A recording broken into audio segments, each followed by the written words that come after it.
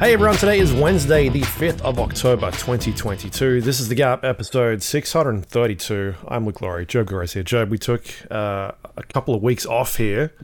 Had a lot of things going on. Yep. But we're back, and in that span of time, a lot of things have happened in the gaming world as well. Yeah. Lots of stuff. Yeah. Had to take a couple of weeks off. Unfortunate. But it is what it is. But we're back, baby. Yeah. We got a ton of games here, ton of news. Loads. So, some really big news. It's just been like we're getting into the swing of things, like the end of the year. Despite it being a quiet holiday season, still quite a lot going on. Like not as much as normal, but it's still busy. Despite all my favourite games continue, my great hopes for the end of the year continuing to be pushed to 2023. Yeah, February's fucked next year. Fucking Company Heroes 3, February 23rd, 2023 now. Fucking ridiculous. Ridiculous, I tell ya. But, yeah. Anyway. Hey, before we jump into games, though. Sure. I drove an electric car from Sydney to Brisbane and then back again. And I just wanted to say, it's actually pretty viable. It's actually something I could see people doing. There was a Polestar 2, which is a Swedish electric car manufacturer. I believe Volvo backed. I don't know. But yeah, drove this thing up. It's a good fucking car. I think this particular version of it would set you back somewhere in the range of $75,000 fucking dollars. So crikey. But normally I've done the maths before. I've driven this particular drive a couple of times, and that sort of trip in a hybrid. I did it earlier this year in February in a hybrid, and $273. And it actually, for charging the car, actually up and back, came out to 73 exactly, which I thought was pretty. You didn't steal the neighbours charging? Oh no, I did a bit of that. Run a big cable? Did a bit of that. Yeah, did a bit of that. Chucked it because it's got a power. You just plug it into the wall, and in our garage. In our apartment building, you don't really have access to power, but I noticed. So when I used to row, my rowing machine's down in the garage, and it had a sensor light, and so I'd be rowing, but I wouldn't be moving enough for the sensors to register movement. So after about 5 minutes of rowing, I'd just be rowing in the fucking dark. And one day I got jack of it, not because I was rowing, but because I was trying to fix my fucking bike. And apparently fixing your bike isn't mobile enough to register on the sensors either. So at some point, every 5 fucking minutes, the lights would turn off. And I just climbed up there and tried to see if I could fucking do anything about it. I couldn't. But the light above my garage is just plugged in using an extension cord. And so I just fucking plugged it in, to charge the car. Bit cheeky. No one was the wiser. Fuck it. No. The best part is you should be doing this rowing in the dark anyway, and then when someone comes down there, the fucking light comes on. There's fuck out of them. Yeah, there's just some dude rowing in the car park. That'd be fucking... And I wouldn't react either, because I'd have my headphones in listening to... No, you just be like, "Oi, turn the lights off." Hey, come on, I'm rowing here. I'm night rowing. Night rowing, yes. But yeah, it's pretty viable. I don't know how it would go with other cars, but you make 5 stops. But my wife refuses to, when we do this trip, she refuses to limit her liquid intake. Right, that's the trick with this long drive. Is you limit your liquid intake, and then you don't need to fucking piss every 100 fucking kilometers, right? But My wife refuses to do this. And so we wind up making like 6 or 7 stops. Anyway. Yeah, the first 2 hours. It's So if you're already making all these stops, like all you're really doing is tacking on an extra 10 minutes for a bit of extra juice at one of these charging stations, and then you fucking go on again. Easy peasy. Yeah, it's pretty good. I thought it was pretty good. Anyway, all I'm saying is while I stopped at one of these charging things, there was a lady in a Kia, and you've got a Kia, don't you? A Kia fucking Yes. Tina Arena, Sweet Yep. Sorrento Moon, and you know, and she had this thing called an EV6, and it looked like it made my fucking spaceship looking fucking car look like a piece of shit. She comes over and she's like, "Oh my God, is that the Polestar 2?" And I'm like, "Are you talking to me? Like, does anyone fucking, if you're pumping petrol, does anyone talk to you? Can we have a little fucking decorum here? We've had fucking 150 fucking years of pumping fucking petrol into the car, and nobody has ever said anything to anyone else. Nobody talks. It's all just fucking there's silence. rules. It's exactly, right? But no, in the fucking EV world, right, everyone's like, "Oh, is that a Polestar 2? Oh, have you seen my EV6? Oh, I've got the Tesla 3 long range." And you're like, motherfucker, I'm trying to charge my car and not talk to anyone, okay? Don't make this any more difficult. But anyway, so she comes over and she's like, "Oh, yeah, my husband, he really wanted the Polestar 2, but I insisted on this thing, the EV6. And I tell you what, I love this car so much. But yours looks pretty good too." I'm like, "Yeah, thanks." Anyway, Rental. I got to go. And You didn't ruin her. I just like drove off while the plug was still plugged in. Anyway, this is too awkward. I'm going to go find another charging space. But yeah, anyway, it was fucking weird. Yeah, they just talk to you constantly. "Oh, how long you had yours?" "About 2 days." "Oh, wow, that's so. And what, you're already doing a trip?" "Well, I rented it for this specific purpose. So, yes, I am doing a trip up the coast." "Oh, you rented one? Oh, interesting." And then from then on, after that first conversation, because literally every stop you had to have a conversation with the other person parked there. So after that first one, I just didn't mention any details. It was all just the shortest of answers as possible. Just, "Oh, yep. Oh, how much range does that thing get?" "Oh, enough. You know." "Oh, and what kind of plug does it have?" Whatever plug I've got plugged in. And then that was it. Well, anyway, I got to go to Macca's. Gonna go eat another fucking hash brown. And then off you go. Anyway, technology. Right? Like, all I'm saying is, right, Polestar, money, please. Hook us up. Hook us up. I'll take a car. You don't have to pay me money. I'll just take a car. One of those Polestar 2s. I really like Just looking on like the site. I don't know. What site is this? The site. I don't know what site you're talking about. Transport. NS, the government transport site. Oh, yeah. Yeah, there's a lot more charging stations than I thought there were. Oh, yeah, you get this thing called, fuck, I keep forgetting the name of it. A better route planner, whatever. And it sort of maps out exactly where you need to go and like how far you can make it, and like it's plugged into your car. Your car's got like Android in it.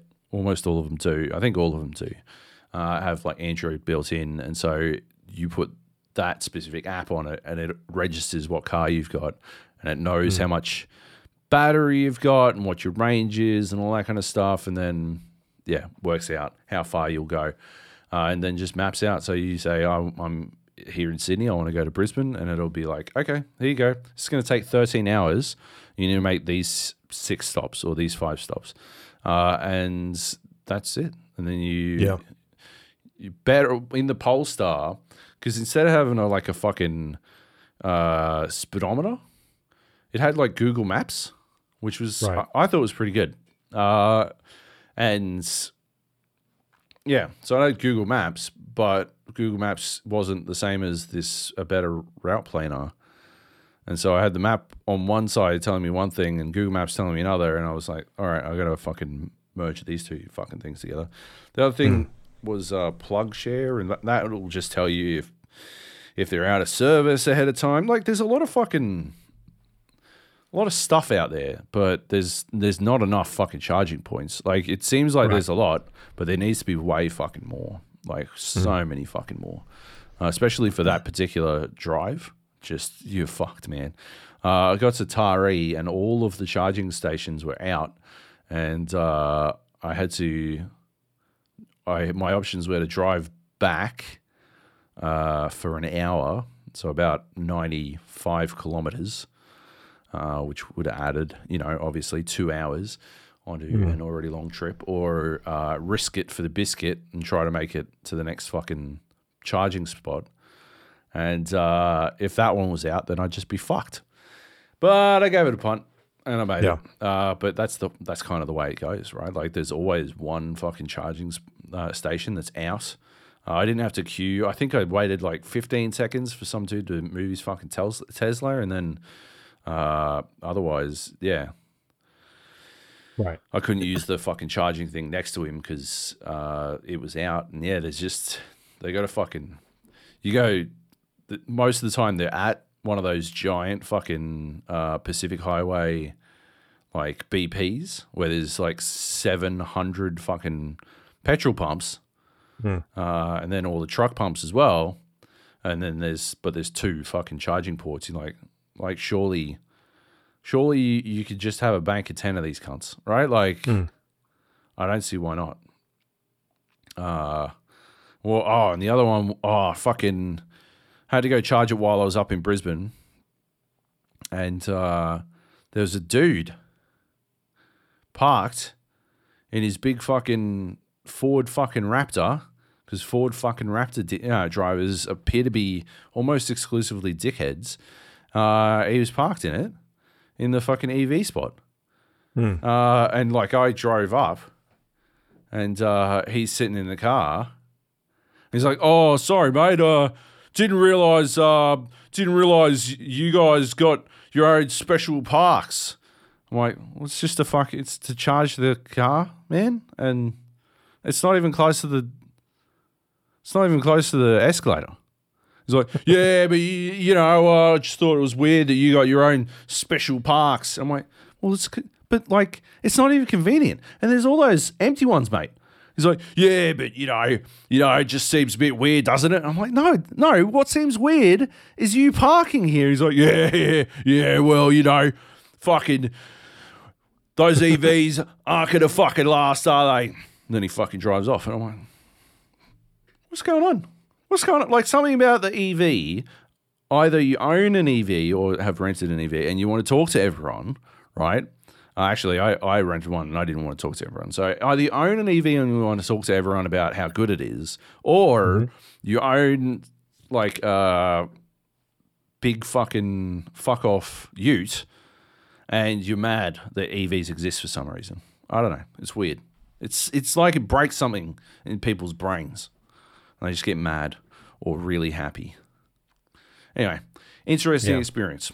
So how long does it take you to charge if you're at one of these charging stations? There's 3 times, right? If you charge it off the fucking wall plug, like 6 days, like literally 24 hours, like legitimately 24 hours to go from 0 to 100. If you go on, there's fast and there's ultra fast. I don't know why you would have fast and ultra fast, and you wouldn't just have fucking like medium and fast or something, slow and fast. Because they don't call it medium. No one wants medium. Nobody wants medium. But anyway, so fast, it's about 1% a minute, which is... That's all right. Okay, right? It's You show up, you go have lunch, you come back, you've picked up 30%. The ultra fast ones, I think we were getting like 3 or 4% a minute. Those ones fucking rule, but they cost like 60 cents per kilowatt. Oh, you got to pay for the fast hour. charge. Well, you got to pay for the slow ones as well, but they cost fuck all. It's right.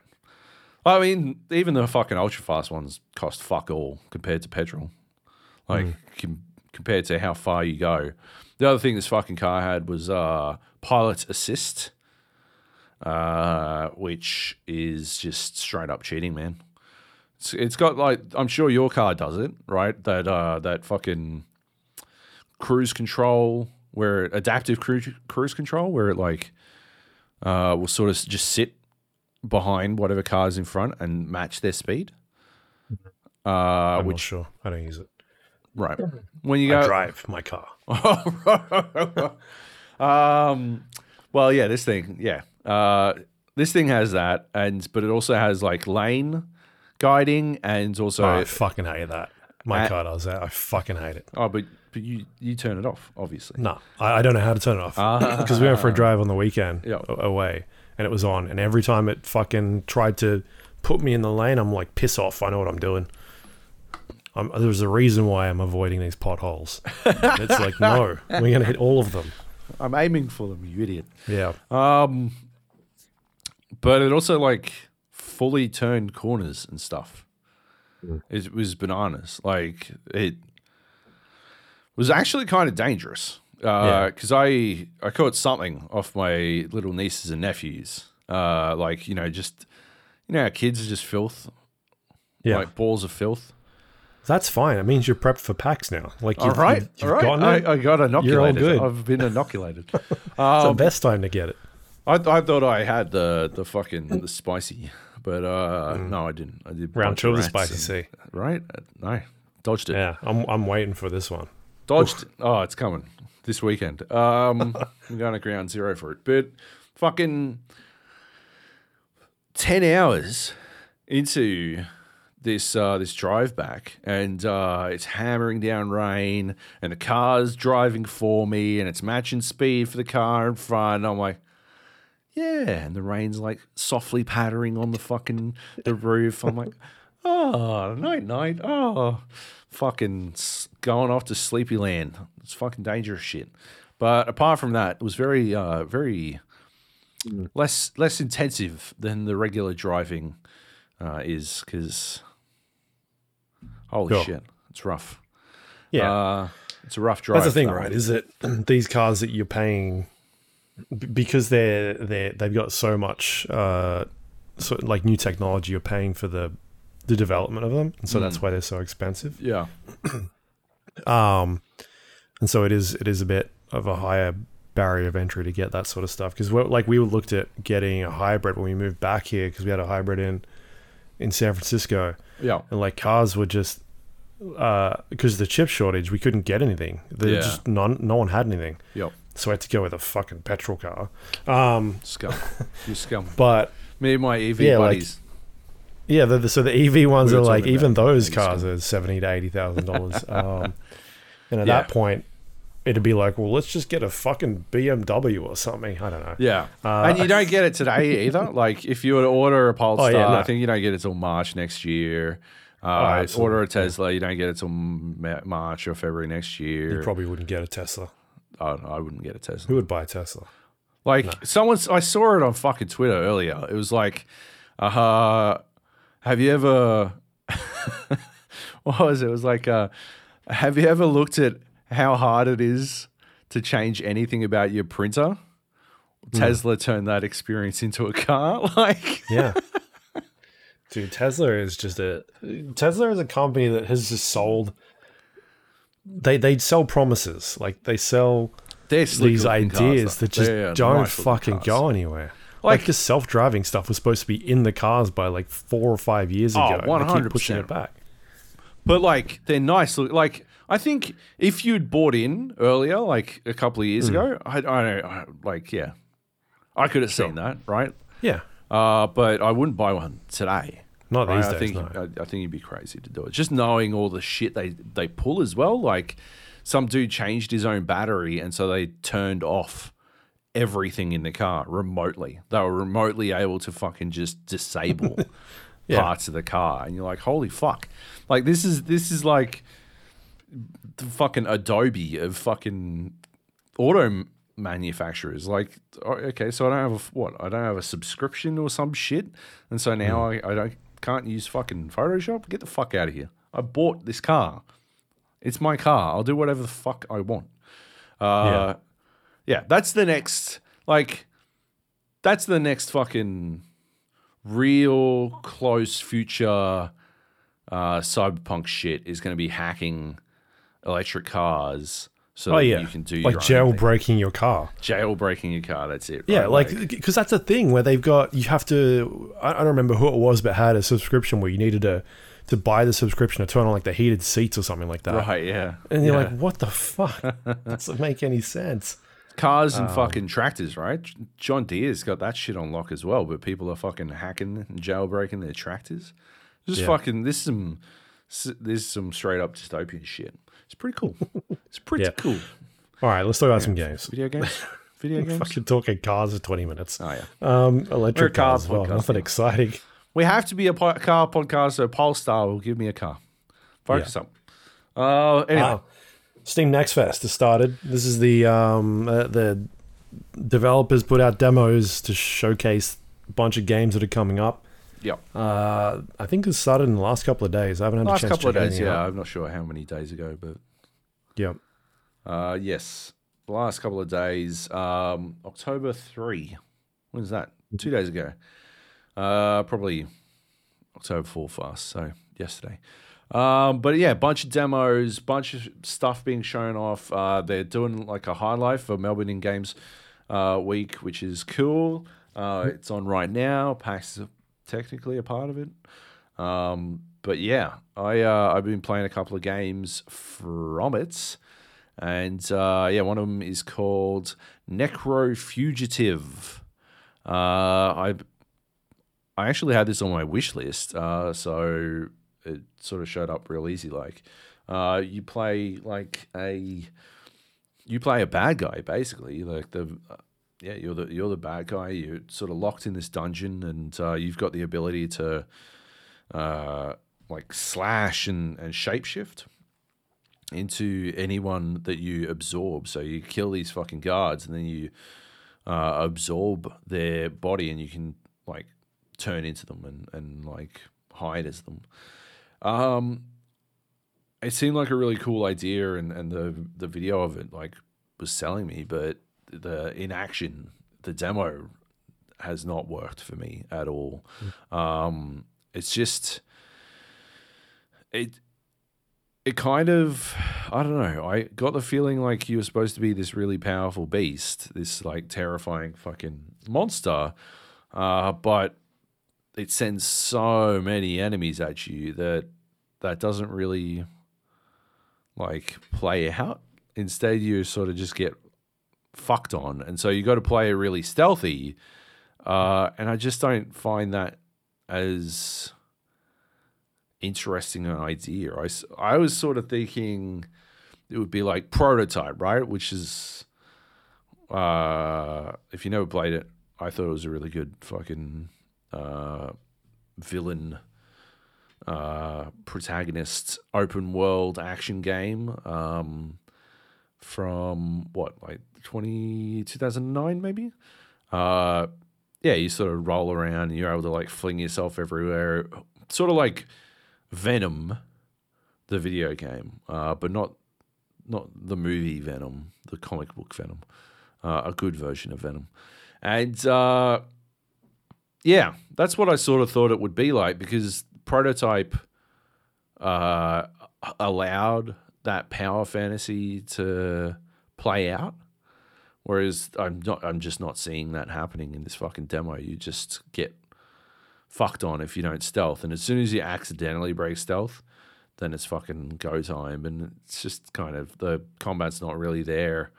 It doesn't have a good sensation of impact when you strike things. So I don't know. I'm gonna leave it on my wish list just to see if it gets better over time, but this demo did not work for me at all. Yeah. Yep. Fair enough. Next up, Arkanoid Eternal Battle.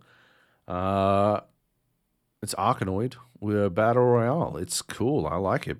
Arkanoid, if you never Never played it. It's a breakout style game. If you don't know what a fucking breakout game is, imagine you've got a paddle at the bottom of the screen and you bounce a ball and you break bricks.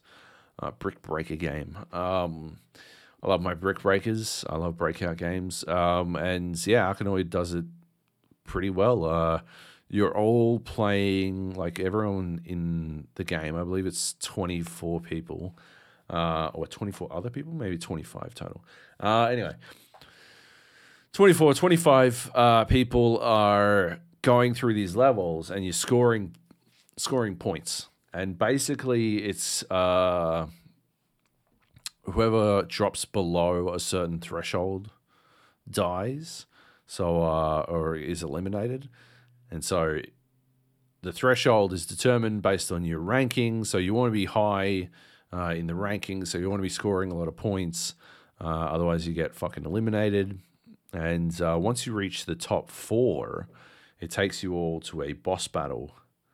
And I don't know how it decides who's eliminated in the boss battles because I was always in first place. So I'm not sure how that works precisely.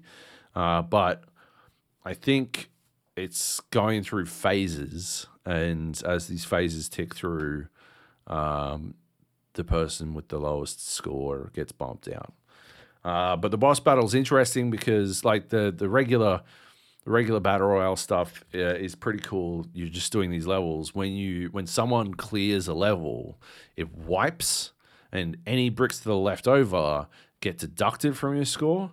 So it pays to be real close to having fucking destroyed as many blocks as possible, and you want to fucking be the first one to clear them if you can, because it hurts everyone else's scores. The power-ups that drop are pretty like classic. You might get like a wider paddle or a magnetic paddle or multi-ball, a paddle with lasers on them. But you can also get these things like attacks that you can do that you can use on your opponents. And it might like turn all like armor all the bricks on the opponent's screen, and you sort of send them at whoever's on your left or on your right. So you can only really impact the person in like the next, like closest to you. You can't like fuck with the person in first from last place or vice versa. But and I'd like to see that kind of like, I feel like being in first is kind of, I don't know, lonely, right? Like, I feel like you should be able to be fucked with. Like, maybe the person in last should be able to send their stuff at the person in first in sort of a cycle type way. You do it by sending it left or right. So maybe the person in last should just send their stuff left and it'll go to the player in first. I think that'd be good. Because the person in first, only has to worry about the person in second. But the person in first is also doing quite well and probably has the resources required to just fuck with the person in second a lot, which is what I was doing. And the person in second was constantly switching because they were constantly like having to deal with losing points and stuff. So yeah, it might be an interesting way to fix that. Anyway, in the boss fight, you've got all these extra power-ups going on, and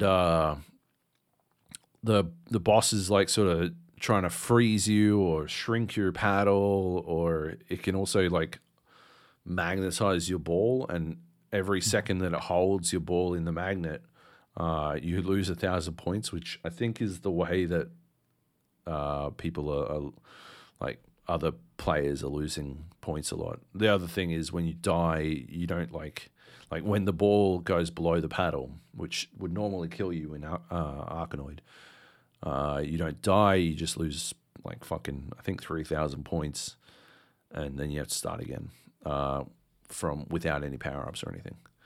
But yeah, anyway. So the boss, you have to beat the boss to actually win the Battle Royale. I didn't realize this the first time I played it. I came first, but I was millimeters off beating the boss. And so I was defeated, so I had to go in and do it again. Oh well. I didn't mind because I was having fun. It's a cool game. It's a cool idea. I think they've done well. Looks really cool. So like I'm watching it here, and when you switch, when players switch ranking, so you can kind of see your screen. Yep. And on either side, you can see the person like next to you, or the people in front of you, or people behind you. What I'm noticing is when those people swap positions, or when you swap position, it moves their game board like across your screen. Is that distracting? Because it's kind of distracting in the game. Like me watching it is kind of distracting. I'm not bragging, but I legit spent most of my time in first. But the small amount of time I did spend climbing my way to first, I did find that to be quite distracting. And I think that is part of what makes being in any other position other than first, like, quite a bit more challenging as well.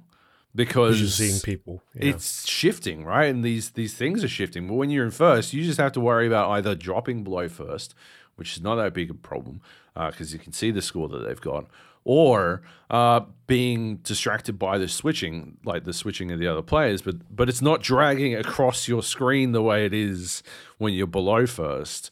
But yeah, I never got a chance to get used to it. I felt like you probably would, but at the same time, it does strike me as a disadvantage that the player in first would not have to put up with.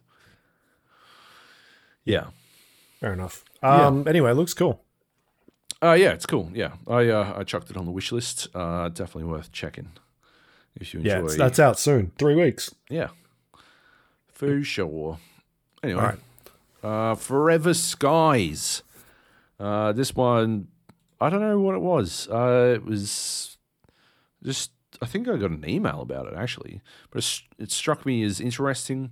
When you first kick off in it, you sort of land, and it reminds me a lot of Subnautica because you turn around and you go like open a first aid thing and grab like a first aid thing out, and I was like, wow, that is exactly what happens when you first start a game of Subnautica, and it sort of crash lands you and all this kind of stuff.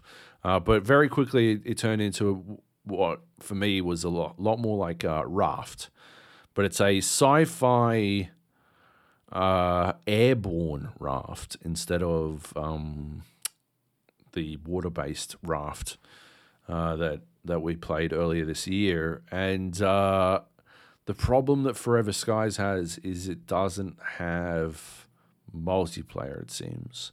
And that's a huge error, in my opinion. Because one of the things, like, I thought it was a huge error that Subnautica 2 or Subnautica Below Zero didn't have multiplayer. I understand that engines are the way they are and you can't just fucking add networking. And even the mod barely works when it works. That adds multiplayer to Subnautica barely works when it works. But it's just the thing about these survival games is there are moments of tedium. And when the tedium sets in, it can be hard to sort of drag you out. And when you're floating on an endless ocean like you are in Raft, what keeps you entertained or distracted is fucking Dr. E3 Money farting about and fucking making some other stupid fucking tower, or Grey Squirrel falling overboard or something like that. Those things like provide a huge just distraction from what would otherwise be the void of loneliness. And I feel like Forever Skies will fall prey to that because it was already falling prey to that in the demo. I was already like, oh, this is cool. I'm actually like really intrigued by this, and I think this has a lot of potential. But at the same time, I've been sort of floating forward trying to get to this next location for like 2 minutes, and I wish there was something else going on. and that's a bad thing. That multiplayer specifically alleviates. So I dropped this one off. I didn't put this one on my wish list. If it pops up again and it's got multiplayer, I think it's a goer, but otherwise, maybe not. For me, at least. If you're after that sort of solitary Zen-style survival game, I think it's got it going on. So it's worth checking out. And the idea of a sky-based sci-fi post-apocalyptic rafting game is very cool. And it's got a really cool art style. But yeah, gameplay just wasn't there for me. Yeah, fair enough. All right, well, that's Forever Skies. Yes. Supposedly coming out this year. Yeah, I'd be surprised because the performance of it was not there either. It was rough. It was making the old 3080 roar, and it was still dropping frames like a motherfucker. So it felt like they had some ways to go. The last one on the list is Dredge. Dredge is a game by a New Zealand studio that I didn't write down the name of, so that's cool. But it's basically a fishing game and a Lovecrafting horror game. Black Salt Games. Black Salts. Yes. Yeah, you're this fisherman. You go to this new island. You're the new island's fisherman, and you go there, and for whatever reason, they give you a boat, and you have to go catch fish. Like they make you pay off the boat, but yeah, you have to go catch fish, and yeah. What you notice as you're catching these fish is that as night sets in, things start to get kind of spooky, tend to get a little bit scary, and then you realize that the fish you're catching at night are worth a bit more, and so you've got to balance going out at night and catching the more valuable fish against staying safe from what lurks in the darkness, and the atmosphere is fucking cool, and the writing works for me, and it's a fishing game. I like fishing. But yeah, I really dug this one. I was playing it before Steam Next Fest, but it is a part of Next Fest. Playing the demo on my Steam Deck, because I bought a Steam Deck. So I thought I was gonna talk about that now, but I guess we can talk. You dragged it down the bottom. Right. You can talk about it now. Yeah, might as well. I bought a Steam Deck because I was having a rough couple of weeks and I got really drunk and bought but also, if you're talking about a New Zealand studio, you need to pronounce it how they would. A Steam Deck. Steam Deck. But yes, I bought a Steam Deck and I've been playing Dredge on that, and it's perfect. They're a match made in heaven. But yeah, I wish that like I reached the end, and I wish I could play more of it. It's fucking cool as shit, man. Yeah, really enjoying it. But the Steam Deck is fucking holy fuck, man. It's awesome. Yeah, I bought it. Yeah, got sad, got drunk, jumped on eBay. May have overpaid a little bit, like right on the cusp. Right on the cusp. I would not have overpaid if the bid hadn't just barely dragged me over the threshold. Yeah. Where you have to pay customs excise. That's where it stung. Thanks to that Jerry Harvey, you fuck knuckle. So yeah, would have been way better out, but doesn't matter. Still totally worth it. This thing fucking, it rules. It's one of those things, right, where first of all, you got to fucking temper your expectations. I showed it to my brothers, and they're like, "Oh, so what can you play? Can you play Cyberpunk?" I'm like, I don't have Cyberpunk on Steam. Oh, can you play? What can you play? Can you play Red Dead Redemption? I'm like, yeah, I haven't downloaded it, but yeah. It's like 100 gigabytes. It's 256. Like, that's half the fucking thing. He's like, they're like, oh, well, get it. I'm like, it's not gonna look like amazing.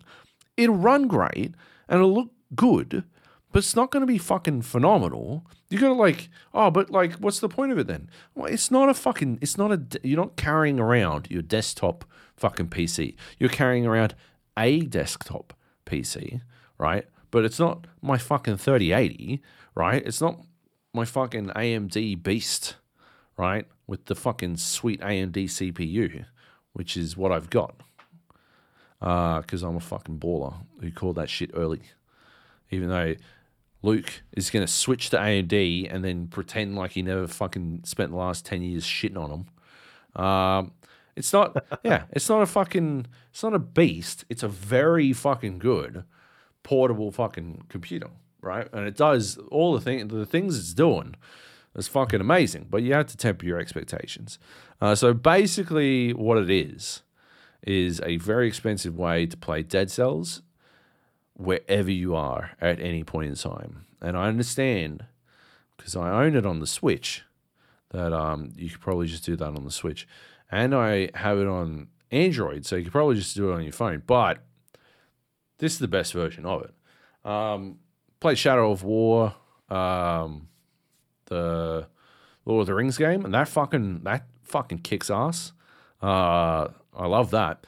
The trick to it is you can do 40 frames. You can force 40 frames per second, and you can then force the refresh rate of the screen to be 40 hertz. And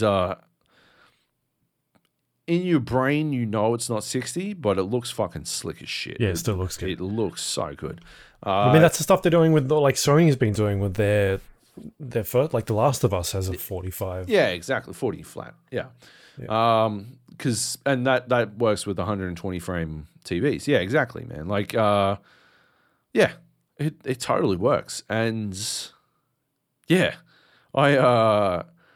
you get so much more performance out of games as a result of that. So I haven't done Red Dead Redemption, but yeah, Shadow of War, I know it's not as graphically intensive. I think Red Dead might struggle. I think it might.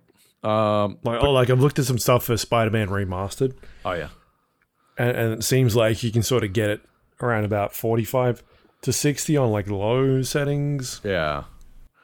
So, yeah. I don't know. The other thing is you'd only the harder it has to work, the less battery you get out of it.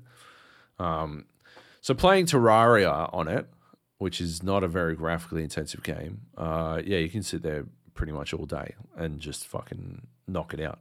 And it feels comfy as shit.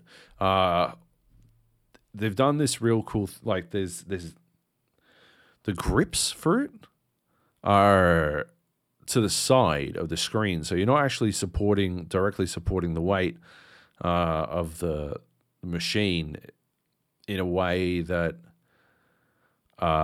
uses your fingers, which is what the Switch sort of does when you're holding it, right? You're sort of holding the Switch like you might a phone, right? And that's not what's happening here, and it allows you to sort of take advantage. It's got back paddles the way a fucking Elite controller, Xbox controller might, and it's got its touch pads and stuff like that, and you feel like you're actually able to take advantage of that shit a lot. But yeah, it's I fucking love it. I haven't finished fucking installing emulators on it. I was halfway through doing it. I got a little bit distracted trying to find my very legal rips of my BIOSes from my machines. So yeah, I didn't get around to doing all that shit, but apparently it's a fucking emulation beast. So that's pretty cool.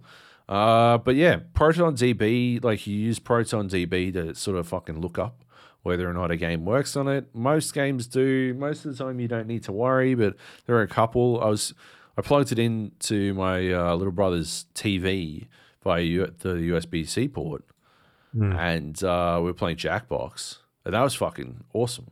It was Yeah. that was a kick-ass way to do that. But we tried to play Use Your Words. I don't know if I made you play Use Your Words, but it's a very fun Jackbox-like game. And it actually didn't work. Something about the file structure just doesn't work with Proton. So yeah, you can't play Use Your Words. And you go on SteamDB and there it is. It says, yeah, you can't do it. But yeah, I don't know. I love it, man. Like it's very easy to get distracted playing on it and pissing away too much time on it. I haven't taken it into the toilet yet because I feel like that's too dangerous. Because I could really knock some shit out. I've played so much fucking Dead Cells recently. It's I've gotten right back in. They had a new fucking update and managed to smash my way all through to the new boss. That's a fucking ball ache. That's a rough one. But yeah, Dead Cells continues to rule, and the Steam Deck rules. I'm very happy with it. I would probably if I would either buy one now, right, or I would wait for them to do a new version, like a Steam Deck 2. I do not think it ever makes it to Australia. Yeah, I don't think. I feel like that's going to be a ways off though, because they're still struggling to keep up with demands on the original device. They're almost back in front. So yeah. I'd say it'd be another 12 months, right? At least they'd have to be 1-to-1 on like meeting demand before I think they would start to think about that rollout. But yeah. I don't think it ever comes down here, right? You think it's like the original iPhone, where it's just like, this is it. This is what you get. US only. And the next one comes out in a couple of years. I mean, it potentially gets there. I think the problem with it at the moment is that it's still a bit expensive when you're looking at their their biggest competition, obviously, like Nintendo, right? And the Nintendo Switch is a $400 console, or high-end $400, $500 console US, Australian. And then you compare it to like the low-end Steam Deck, because there's like 3 different tiers, and you're still looking at like nearly double the price. Or even $200 the price if you get the low end one, and that's absolutely 60 gigabyte. Don't make the mistake of getting the 64. Everything I've read is that thing is neutered all the way through. Yeah. Does it come with a card though, like a memory card that you can just switch in and out? It doesn't come with one, but you can use any micro SD card. Right. So technically, you could probably just use that, right? Yeah, but the problem is the eMMC hardware isn't the same as the as the SSD and the in the 256 and 512 ones. So it's a slower machine all around. So yeah, I definitely wouldn't get the 64 gig. But I wonder if this is the type of thing where they wait and see what happens with this Switch Pro, which for next year, and then figure out what their next step is. I reckon what will be really interesting is seeing how AMD and Intel come to the party with full SoC, like system and chip architecture, because I think if they can provide something robust enough, then the Steam Deck 2 will have to happen sooner rather than later, because everyone is going to try and make their own. I reckon we'll probably start to see like the Apple, like MSI and stuff. I reckon they'll give it a punt. Nvidia would be crazy not to take another swing at the concept. Now that we've got fucking GeForce Now and all that kind of stuff. I think they've been bananas. They got Tegra 2 just around the here. Tegra 3 is just around the corner. Like, yeah, I think that will be the real thing. That will be what pushes them to make the jump. But yeah. Yeah, cool. I'm sort of just watching videos of Cyberpunk running on it. Yeah, right.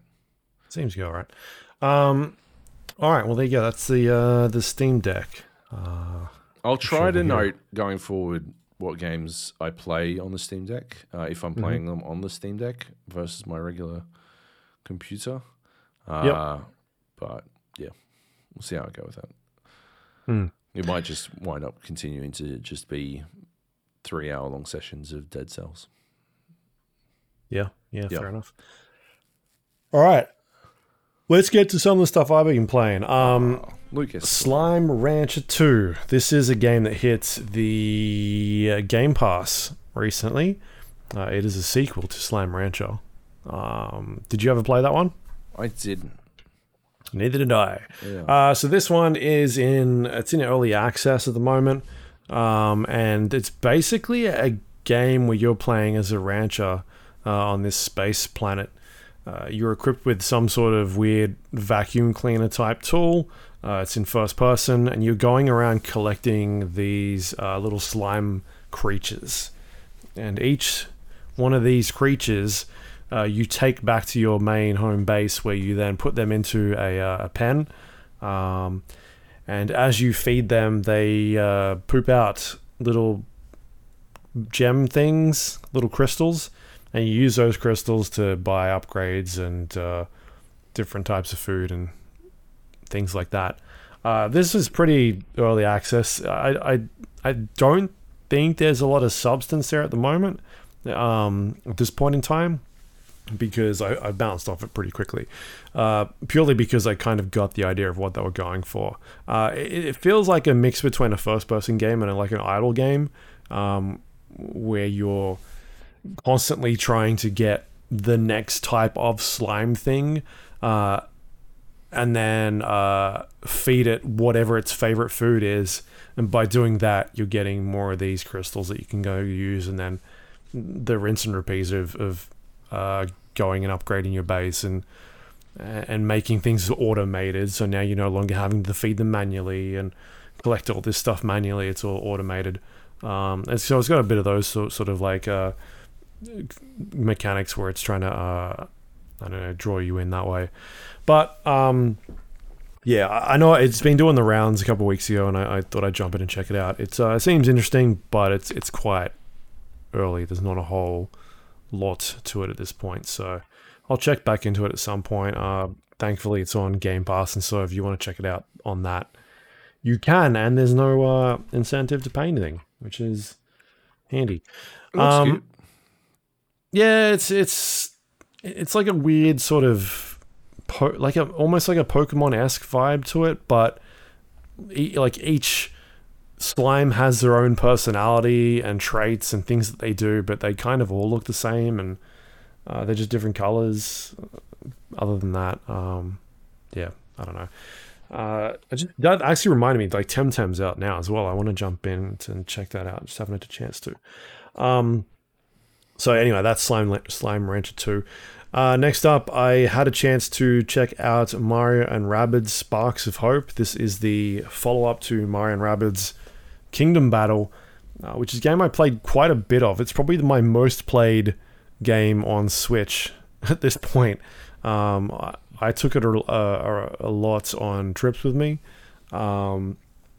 just because it was super handy to have on the plane, and also it was a game that I really enjoyed because it mixes that like XCOM style turn-based strategy gameplay with the Mario / Rabbids world, more Mario, and it's sort of one of the biggest like third-party titles that is on the Switch, so that's something that Ubisoft did a really good job on with this one. So yeah, anyway, I got a chance to head over to the Ubisoft office and play a couple hours of this one, like 4 hours, 3 or 4 hours.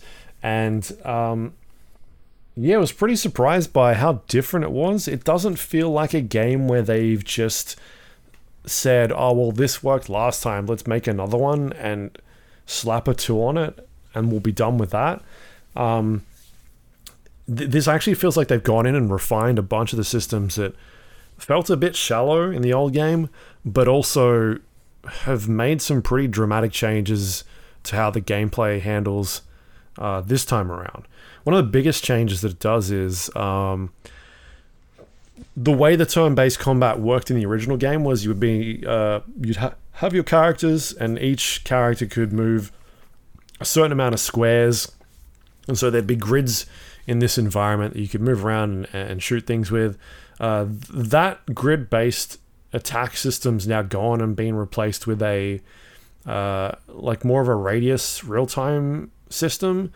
Each character on your team is still taking turns, but you can freely move around the environment while this is happening, and complete your actions.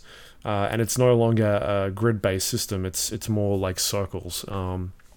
And being able to like initiate, say, one of the ways you could move around in the game was you could bounce off like another character's head on your team, and it'll give you a boost in order to get to a higher elevation. Whereas now you could like boost on top of someone, and it'll give you a couple of seconds of using almost like a parachute system, and you can glide around and reposition yourself. And again, that is not necessarily in relation to how far you can move from this particular spot. It's kind of, you jump onto someone's head and now all of a sudden you've got a couple of seconds to figure out where you want to go. You might move in a direction and be like, oh shit, actually I want to go this way. And so there's some time constraints to that sort of stuff.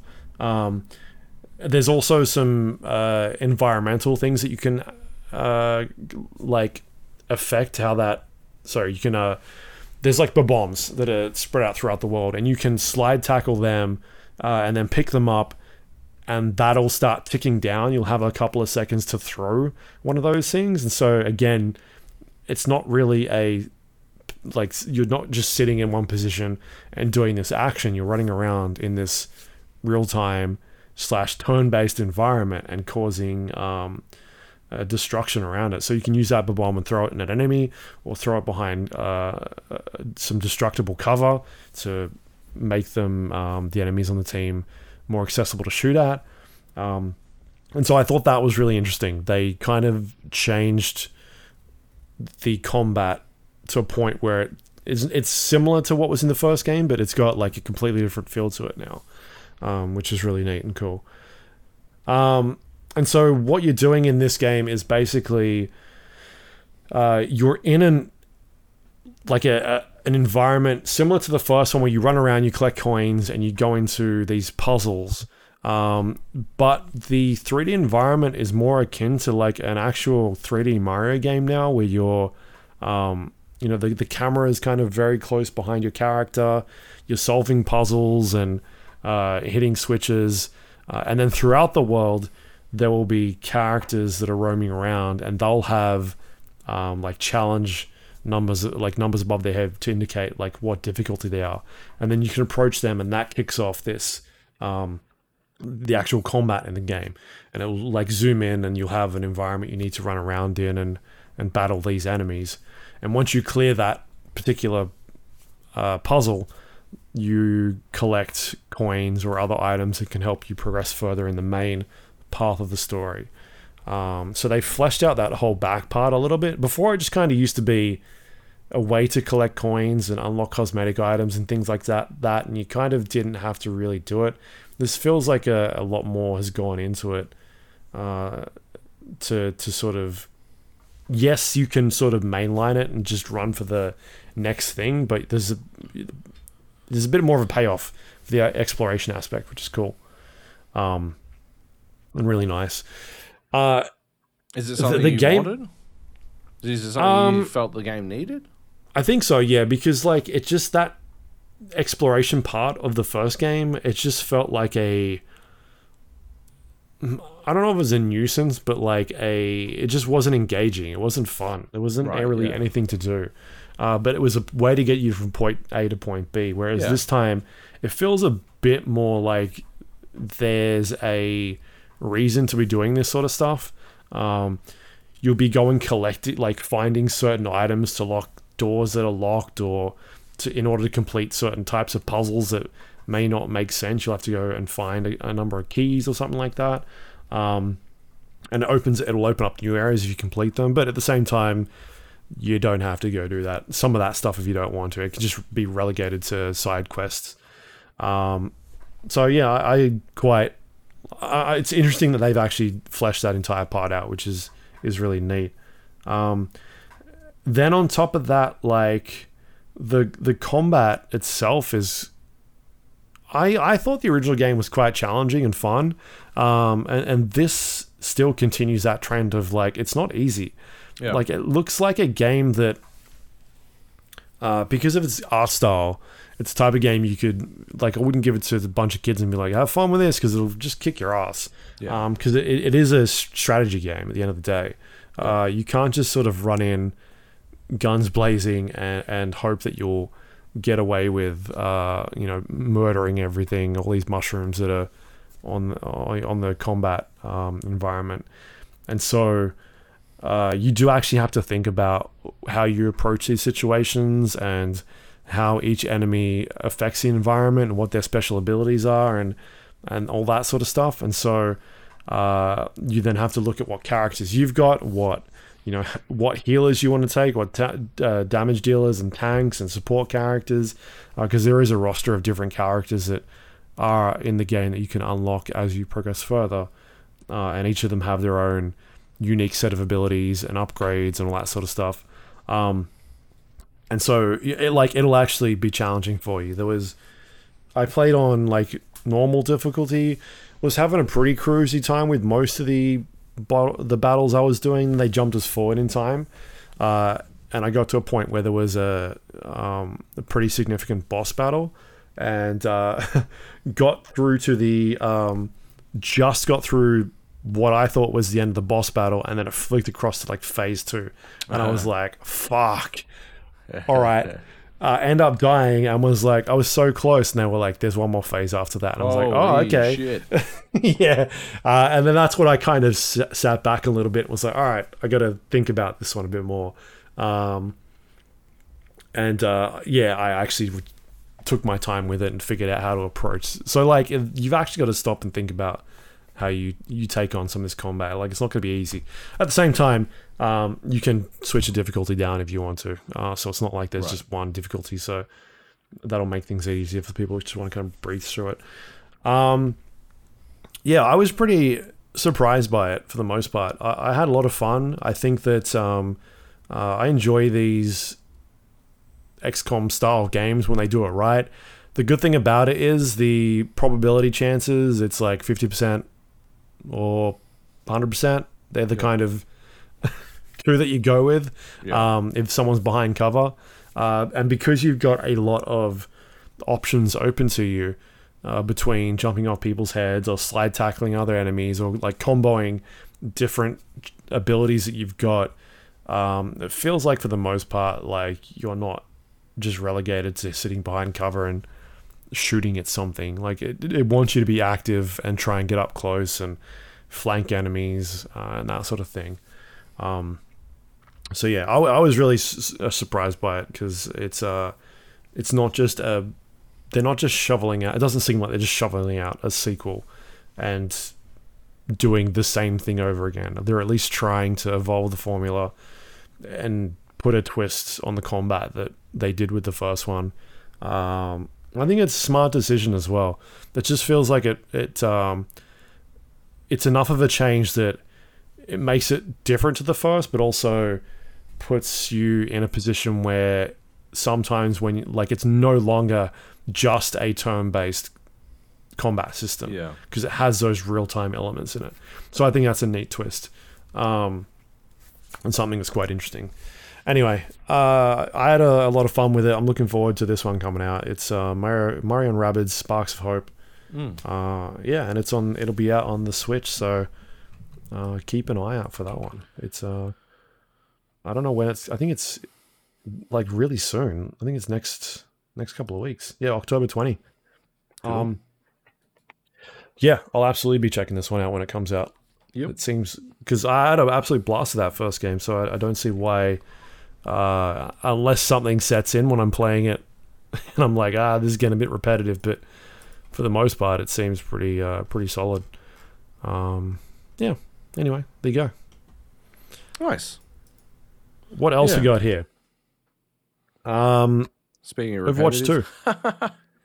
Overwatch 2 released today. Yep. This is the PvP Overwatch game. They shut down the original Overwatch recently, launched Overwatch 2. Overwatch 2 is now free to play. You can play for free. If you bought the original Overwatch game, you get the, I guess, fast-tracked version of Overwatch 2. All the characters are unlocked, all that sort of stuff. Everything carries across, all your progress, all your hours, things that you unlock, skins and all that sort of stuff is all come across with you. And so, yeah, I jumped into this one, played a couple of rounds today. Oh, you actually got in? Yeah. 30,000, like, you wait. I think that was earlier. I think that was in the morning when they actually launched the game. It was fucked. But, yeah, I got home from work and jumped straight in. Right. Played for, I don't know, hour and a half and without any problems. Cool. Yeah, and so I basically just played a couple of unranked matches, played a couple of ranked matches. I think they've done a lot of... I've not played Overwatch for a long time, but like a lot of good quality of life stuff. There's role queues and things like that now in there, on top of competitive matches. So being able to play with people that are in your same sort of skill brackets. There is a what do you call it? Like a...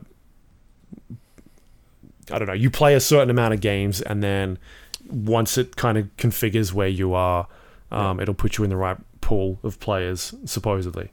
So I've been doing a bunch of that sort of stuff.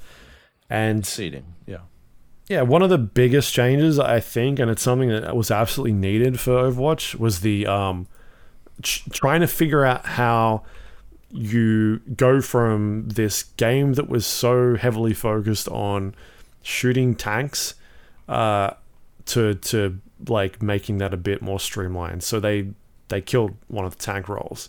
It's no longer 6-on-6. It's now a 5-on-5 game. You've got a tank, one tank, 2 damage dealers, and 2 healers. Whereas before there was an extra tank player that was usually a tank or support, something like that. And it makes for a faster gameplay. Like, you're no longer just having to sit there and just shoot fucking tanks the entire time and trying to, deal with that. And so I think that is a really smart move. I know a lot of people that play Overwatch and who've had a chance to play the beta, and then get to experience that a little bit. And it seems like it's according to them, a really good step in the right direction. And it's something that was absolutely needed to fix that stale meta that had gone on for so long. So that's cool. I had a chance to play a couple of rounds. It's obviously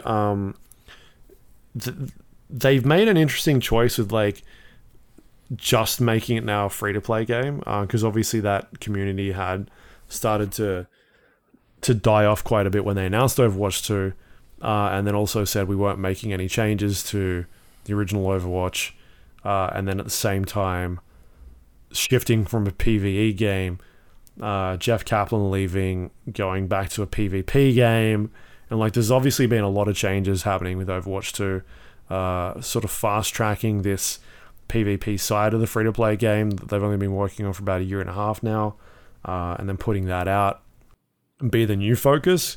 Because the last time I played this game was BlizzCon 2019, and I played the PvE section, and see, like, that's what they were pushing for that game. To be a paid experience, and now that's no longer the case. The creative team has gone. This is now for the most part, a PvP game, and it's now a free-to-play thing. I think that it's a smart move to make it PvP because that's what most of the main big shooters are doing at this point. And it's just going to revitalize that community. You're going to have a ton of people. Like, there was a ton of people playing this game today. So we'll sort of see what legs it's got. But it's Overwatch. They've gone in, they've redone a bunch of the abilities, streamlined a bunch of content in there, added a couple of new characters, some new maps, and then changed the meta in terms of how it plays out. So I'm curious to see how that reflects in the esports side of it, and if that has a big change. But I think it's a good step in the right direction for what, to sort of bring this game back into the limelight, because it had a huge following when it was released, and the last 2 years it sort of dropped off quite a bit. I'm surprised to hear you talking. You sound real positive. Yeah, I had fun when I played it today. Yeah, but you didn't have fun when you stopped playing Overwatch 2 years ago. Well, I mean, I was probably still having fun back then, but yeah. Like, it still feels fun to play. I mean, there's a reason you stopped playing. I think because other people stopped playing. I still played every once in a while. I mean, I don't know. Like, does it fix what? I guess you didn't see the flaws. You didn't feel like it had flaws that. Well, I haven't played enough to see that yet. I don't think. Oh. I'd have to play like I don't know how many hours I put into it before. It's not a whole lot. I'd say it's somewhere between 20 and 40 hours I've played, maybe, with the original Overwatch. That's not including the beta stuff and previews, so all that sort of thing. But for me, it's the removing an extra player does a lot for the speed of the game. Yeah, like a huge amount. Because all of a sudden, you're no longer having to just rely on those tanks, man. They take so much damage to take down. And removing one of those is massive. And they've obviously tweaked a bunch of their abilities and that sort of stuff to make it not as... they're still tanky. But there's less focus on... if one goes down before, you were kind of well, I've got a backup now. But at this point, if one goes down, you're kind of in trouble. Yeah. You've really got to try and think about what you're doing. So it was a much needed change. So I'm interested to see what happens with that meta. I'll probably just play on the odd occasion. I don't know. We'll see. Maybe I'll bounce off it really quickly because I'm not really playing with anybody. But I want to play some ranked and see how I go with that, where it puts me in, what type of fun experiences I get playing ranked. Yeah. And how quickly I end up fucking muting people. Right? I mean, yeah, the reason I bounced off was I never felt like it was a game where you were entirely dependent on the strength of your team. And if your team couldn't get shit together, then you were going to lose. And it didn't matter. It didn't matter how fucking well you played. You could not fucking carry them out of just an absolute fucking nightmare. Yeah. And it's not like Dota. The other problem was that it was so easy for people to tilt themselves into a position where they just didn't want to fucking win. And so, yeah, you would just find the slightest thing would go wrong. Someone wouldn't get their favorite hero at the start, or fucking people wanted to go out of the wrong door or something was one I remembered. Everyone was going out of the left door and they wanted to go out of the right door, and that was it. They threw from then on, and you weren't able to make up for that as a team. And maybe with one fewer tank, that's no longer, as long as the person who's throwing isn't the tank, that's no longer as big an issue, because you needed that team coherence. Yeah. To actually take down both tanks. So maybe with only one tank, it's no longer that big an issue. But Right. yeah, it just felt like this game revolved around the idea of heroes never die, but there were no real heroes. It was just like half of the game was trying to fucking keep your fucking team from tilting, and whichever team tilted first, they would lose, and that was it. Like it would snowball to success, to victory, and it never really felt good to me. Because I wanted to play a game where, like, I mean, fucking, yeah, Counter-Strike. One person can fucking do it all. Yeah, carry the entire team. Right? Like, it's just not possible in fucking... I mean, I'm sure there is ways to do it. Like, you see crazy... Oh, I'm not talking about fucking OWL players. Like, I'm sure they can fucking carry the worst of the worst. But, like, I'm talking about, like, on a regular day... I can pop off an ace in Counter-Strike and fucking somehow squeeze victory from the jaws of defeat. But I can never, ever, ever do that in Overwatch. It was never, ever possible. And I don't know. That's the juice of multiplayer games for me is that epic storytelling moment. The stories you tell in Overwatch just weren't ever there, right? Which it's obviously why I gravitate towards battle royales and stuff, because generally those situations are possible, right? But yeah, I just felt Overwatch was so carefully honed that it was almost like it was inoffensive in the most offensive way. It was like it was bland.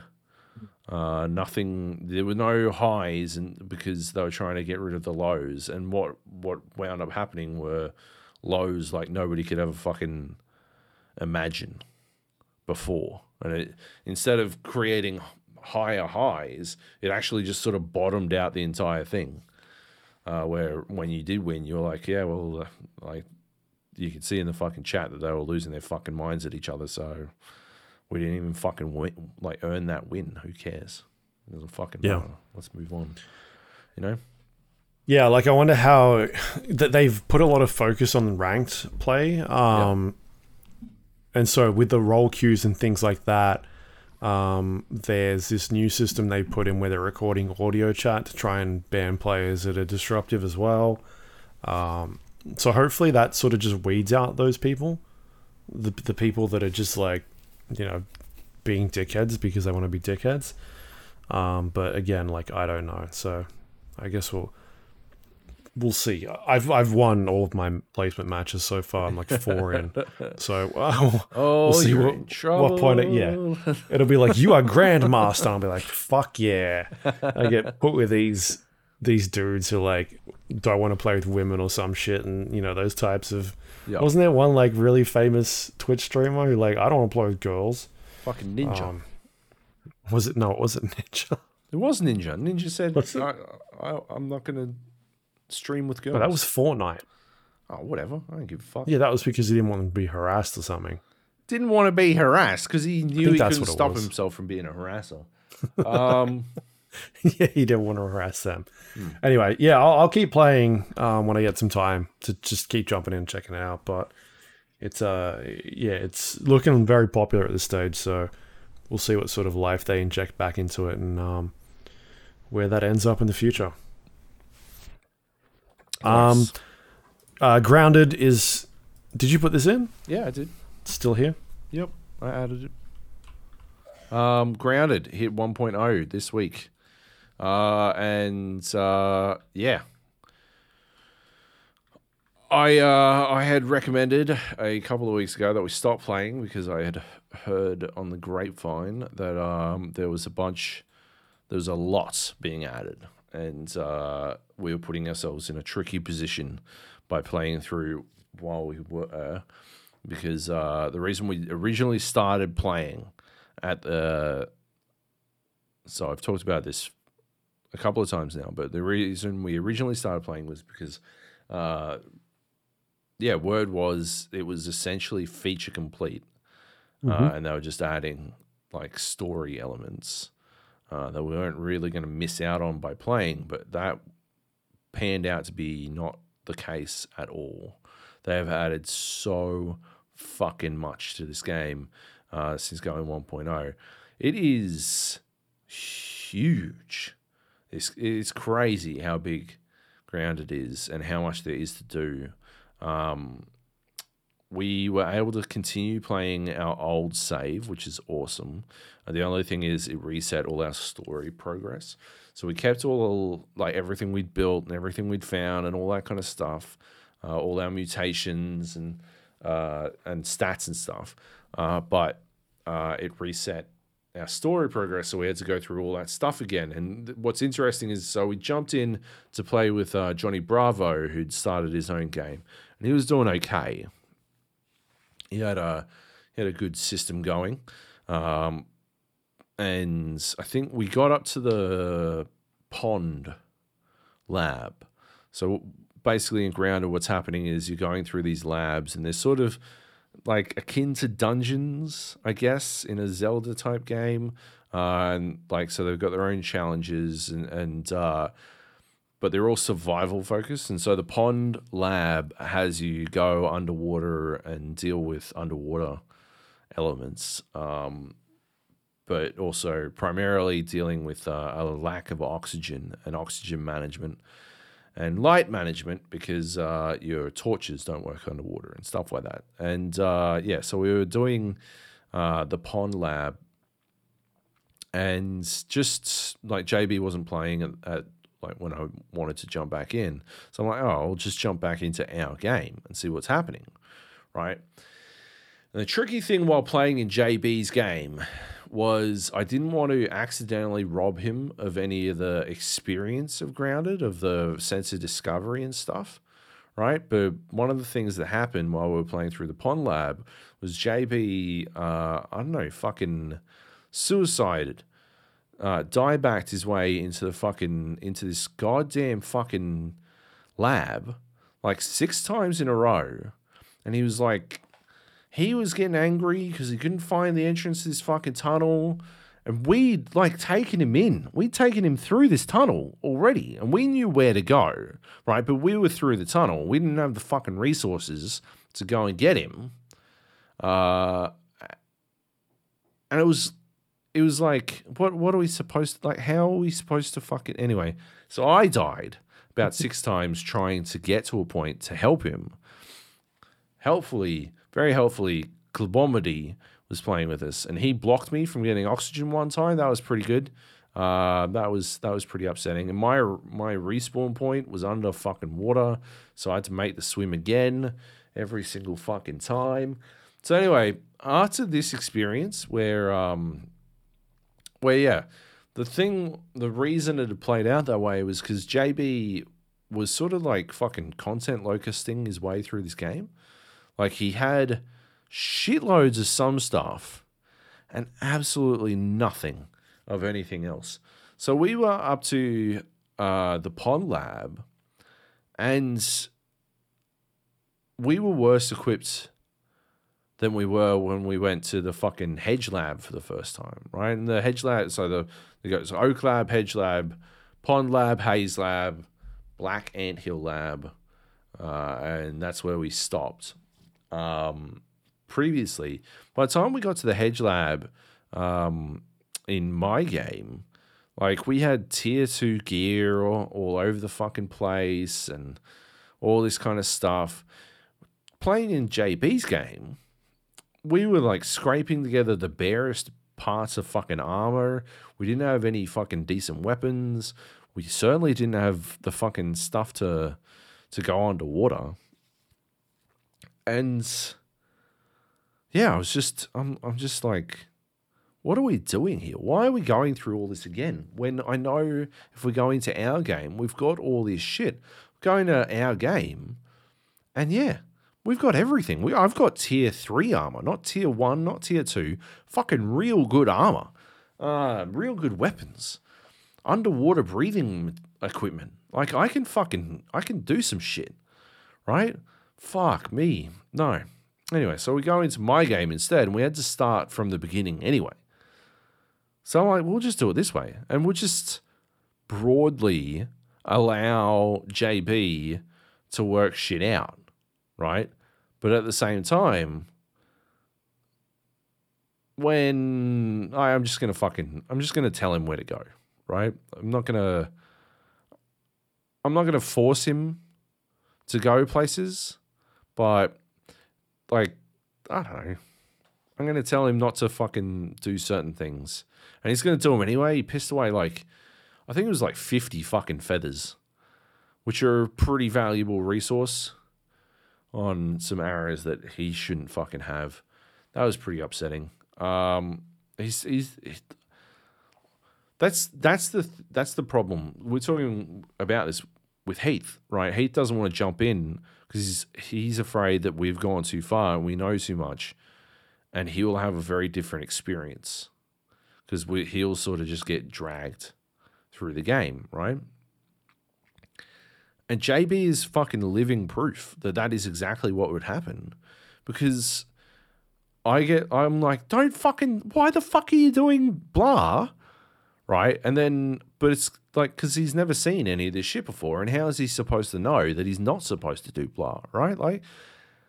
Like, it's not on him. He's been leapt forward. He's a caveman, right? He's a caveman, and we've thawed him from the fucking ice into fucking 2022. And well, I'm like, why the fuck are you putting a phone in your mouth, cunt? You don't eat the phone. Stop eating the phone, right? Like, don't get mad at the caveman. Hey, what's he supposed to? He can't know these things. That's not on him. It's not on the caveman. Anyway, so we are playing more grounded. It's phenomenal. I was saying this before too. If it had 8-player, like a 8-player character limit, this would be the Forest. This would be the Forest. Especially because Sons of the Forest isn't fucking coming out. This would be this year's The Forest. Because 4 players isn't enough in my opinion. I don't. Everything about the characters, it's 4 players and you have to pick these specific characters. And I've never wanted a silent protagonist more in my fucking life. I hate these people. I hate all of them. All of them say just the most inane shit all the fucking time. And I can't work out how to turn off their voices. It's infuriating. They suck. All these little kids suck. But there's 4 of them, and apparently that's important. I assume it's actually more to do with balancing. But yeah, fuck me. I wish we could get 8 people into this game, because it'd be a fucking riot. It would be absolute fucking chaos. There's just some of the behaviors you learn in this game are pure Forest material to me.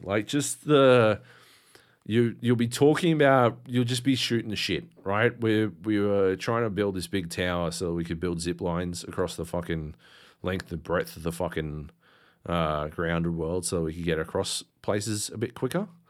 And I'm just like, oh yeah, so it looks like we've got 24 silk rope and oh my god, run.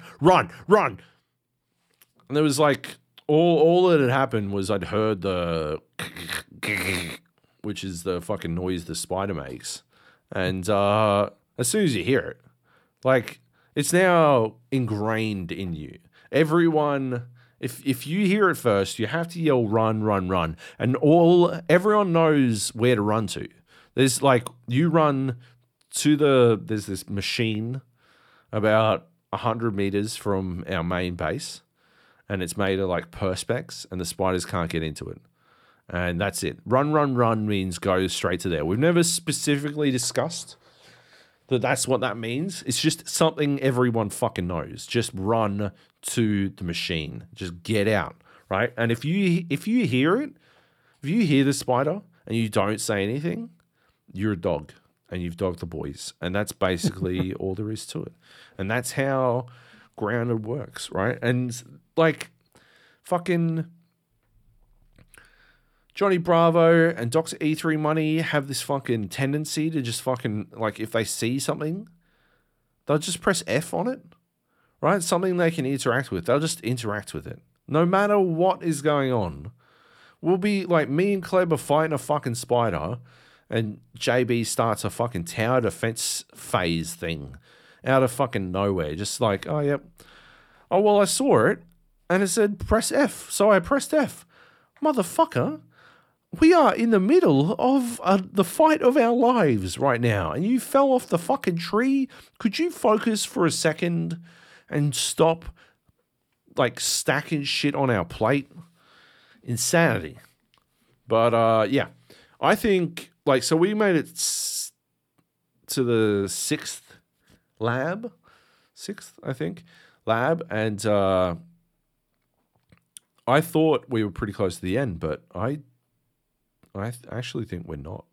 I think there's quite a bit more to this game, just based on the map and all the shit I've seen added. Because, like, it's now visibly added across the map. There's so much more to see and check out, and that's fucking awesome. Yeah. Yeah. So did all the progress reset? So it reset our story progress, but not our material progress, if that makes sense. So the gear so you just run and do the thing. Yeah. So yeah, you just run and do all that stuff again. But yeah, we wound up. It turns out like half this shit is actually really useful. Like these labs, the hedge lab rather, is really useful for farming spider silk, which you need to make silk rope, which you need to make zip lines. So like, yeah, like it's actually, you wind up learning a lot about these areas as you go through them, and yeah, so I spent today, not all of today, but like a couple of hours today, building this zipline tower. And it is you would fucking love it. Fucking JB logged in. He loved it. Drew logged in and went silent for like 3 minutes. Didn't say anything. And I could tell if you were there, you would fucking love it. It is peak Johnny Bravo, Joby, spaghetti construction. It is the essence of our satisfactory efforts. Like just absolute garbage. It's basically a tower of stairs, and the stairs are supported by the stairs themselves, because I've just basically like wherever they work, and it's just this jagged tower of stairs, and then there's a wall that has the zipline point on it, and then a floor large enough to make another zipline point. And that's my wonderful fucking tower. And then I went online to look that shit up, and how other people were doing it, and wow, I've wasted my time. I've wasted so many resources on this dumb fucking thing, but I've come too far. Anyway, yeah. Fair enough. All right, well, that's Grounded. It's out now on Game Pass, or you can go buy it, but you should play it on Game Pass. It's on Game Pass. Yeah. All right, the last game we got here is Return to Monkey Island. So I've played quite a bit of this one. I think I'm pretty close to the end. It's basically a reboot, I guess, of the classic Ron Gilbert games from LucasArts. Back in the day, Ron Gilbert obviously created the Monkey Island series, went on to work with a bunch of other classic LucasArts adventure games. Some of the big ones back then would have been what else was there, like Day of the Tentacle. I'm trying to think. That was him, right? No, that was someone else. Who am I thinking of? That was the other guy. That was Double Fine. I'm fucking nailing this, aren't I? You're all over it, mate. Yeah. No. So yeah, Ron Gilbert went on to make I guess Monkey Island 2 after that. And then from there, another team came in and started working on the Monkey Island series. Eventually came to the Telltale team, and now has gone back to Ron Gilbert after the sale of LucasArts to Disney a few years back. And so this is it's set somewhere between, I don't really know, somewhere like after the second game, but at the same time, it's got characters from the third game in here as well. And so that's kind of strange. So I'm not really sure in terms of the canon what's going on. It's a bit funky. They're being very, I don't know, like hide it, being very mystical about what's really going on here, because it sort of starts off at the end of Monkey Island 2. But like I said, it's got characters from the third one. And so you're like, what is going on here? And I don't know at this point because I'm still playing. But anyway, I've played pretty much all of those games except for a couple of the Telltale stuff. I just couldn't get into those ones. I played maybe 2 or 3 of them and never saw my way through it. But like big fan of the original Monkey Island games. Replayed those recently with the remaster they did. They were really well done. Still hold up. And then I've obviously played the third game as well, and the subsequent ones after that. So I've got a lot of Monkey Island knowledge. I was one of those people that when they saw the art style for this game was not on board. Have changed my mind now that I've played it, except for the part I don't like Guybrush's art style. I just don't like the way he looks, and I think that was my it wasn't my initial problem, because when I saw the art style I was like, this is kind of weird, but it definitely grew on me for the most part. Like, I think it looks really neat when it's running. I just don't like the look of him. It's something about, I think it's maybe his nose or something. It's just off. It's too pink, that nose. Anyway, so this is a point and click adventure game. You collect items in the world, you talk to characters, and you put weird combinations of things together, and it solves puzzles. And as you're doing that, you're a pirate. You're sailing around to different islands that unlock throughout the game, and you're running around solving problems and trying to figure out what the next step in the puzzle is.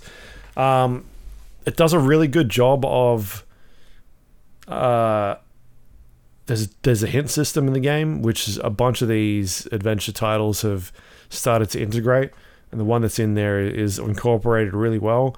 It's the type of thing where you go into this book, it'll give you a selection of the puzzles you're currently working on. You can click on the one that you need a hint for. It'll give you a very basic hint, and then you can go in there like half a dozen to a dozen other times. It'll slowly give you more and more information as to what it is you need to do, to the point where it'll spell it out for you and say, you need to go do this. So the hint system is really good, because those classic games were the type of a game where there wasn't really an internet back then, and you couldn't go looking for help, and some of these puzzles were really obtuse and weird and funky, and you need to combine one item somewhere on something in the world, and it would take you months to finish, because that is just the type of games that were released back then. Like, this is not just attuned to Monkey Island. This is most games. Like, there was just no way of, you would play a game for months and months and months. It's just how long it would take. But we're impatient these days, and we want to know everything now. So there are a couple of difficulty options when you even fire up the game, to be like, hey, something a little more challenging, and it'll give you the more in-depth puzzle solving in the game. And then there's one that's a bit more low-key. I think it removes a couple of steps, but for the most part, like, I haven't had to use the puzzle system too much. It is pretty intuitive in terms of things you need to do, and so that stuff is really cool. I enjoy the storytelling. The writings is well done. The puzzles are interesting, and I've never felt like there's never been a point where I've solved a puzzle and been like, oh, that doesn't make any sense. Right. Whereas that was always something that was weird in the first game. Like, you would use the monkey to like open to undo like a notch or something because it's a monkey wrench type thing. Yeah. That was just like, oh, okay, yeah, that's funny, type of dealio.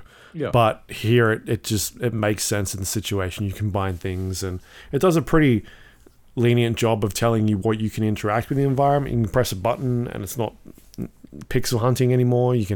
It'll show circles around what's interactable and what isn't, or the stuff that is interactable. And so that stuff is really neat. It's just streamed like a bunch of stuff that these games have gotten a lot of flack for over the years because they're based off a design system that's 40 years old at this point. Yeah.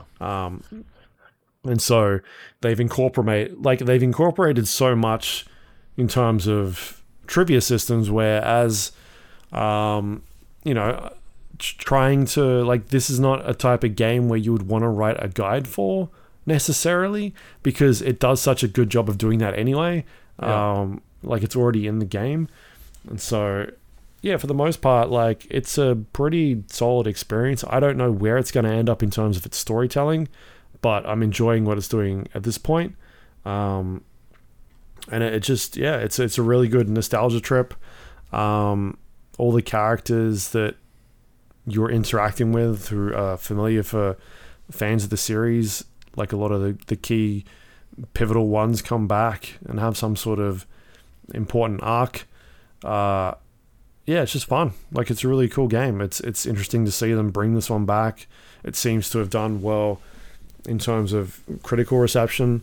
And yeah, I don't know, man. Like, it's turned me over on that art style for the most part. I think seeing it in action, it's definitely like something about it is just off, but Yeah. in motion it works quite well. It's just him as a character, and I'm sure this is just purely because I have such a history with this character that I'm like, it doesn't really look like him anymore, and that could be just the main reason. But for the most part, I've pretty much gotten over all that stuff.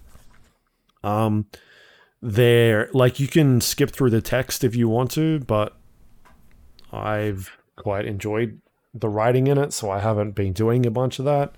And all the voice acting and everything that goes along with it is well done. And yeah, just overall, it's a really cool package. It's good to see a game like this get the opportunity to come back and, not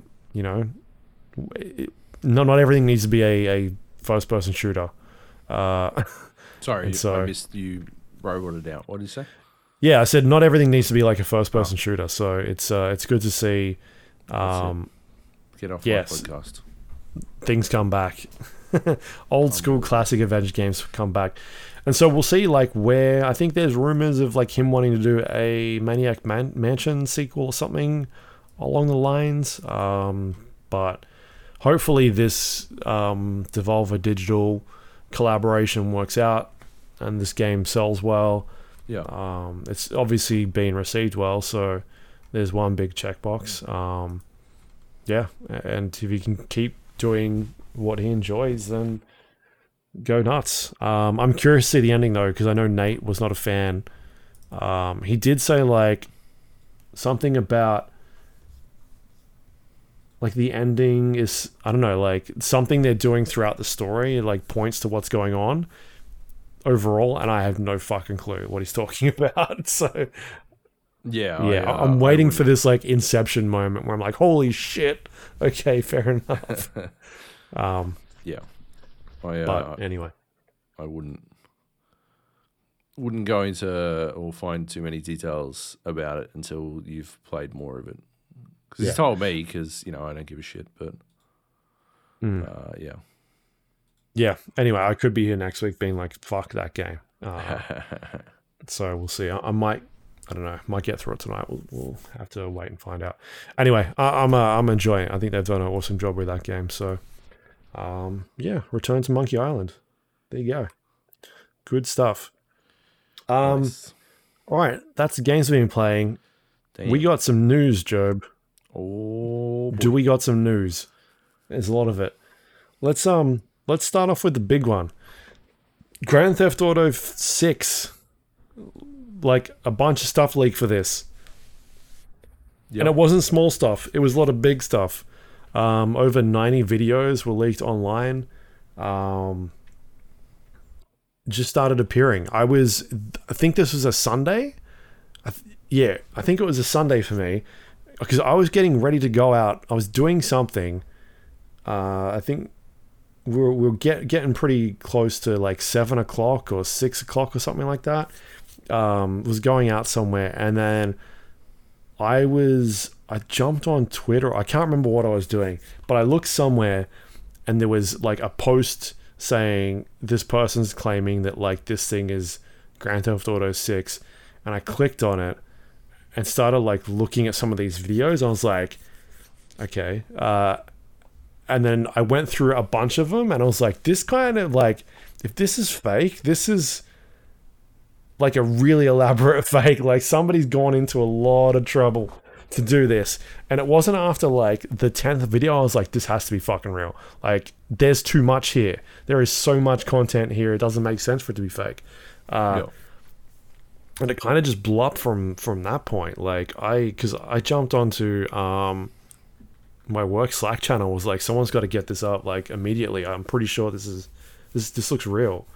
Yeah, and it kind of just escalated from there. Like, it was chaos the next 24 hours for Rockstar, at least. Because more and more stuff just kept coming out about this game. This unannounced... Well, technically it's been announced, but we've not seen a single screenshot of this thing. And all of a sudden, we're getting, like, alpha build video of what this thing could possibly be. And it was lining up to a lot of stuff that had leaked, like protagonists and the area and what the maps would look like and all that sort of stuff. What were your sort of, what were you getting into? What were you seeing when this popped out? I mean, I've seen early builds of Rockstar games before, and I've never seen anything this early. No, this is really early. Yeah, and I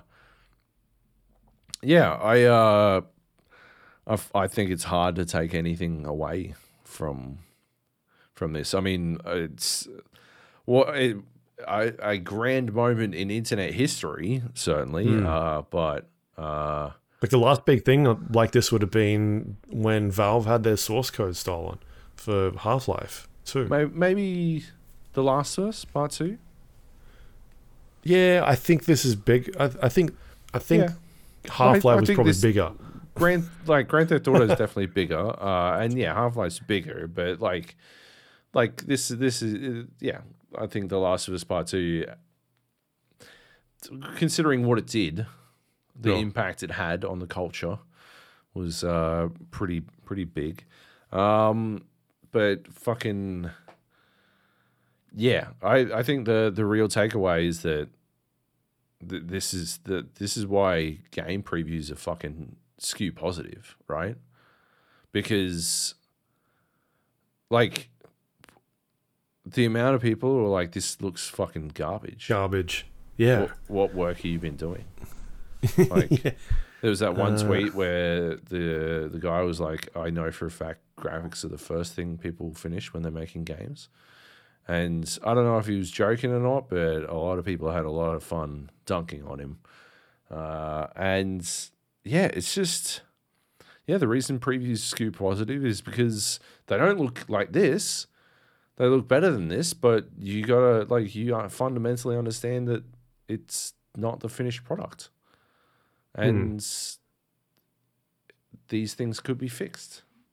But I mean, that's why podcasts like The Gap are good, because I mean, we get to go back over our previews, right? Like I did with Saints Row, and sort of reflect on how we were feeling at the time and how we feel now that the game's out and all that kind of stuff.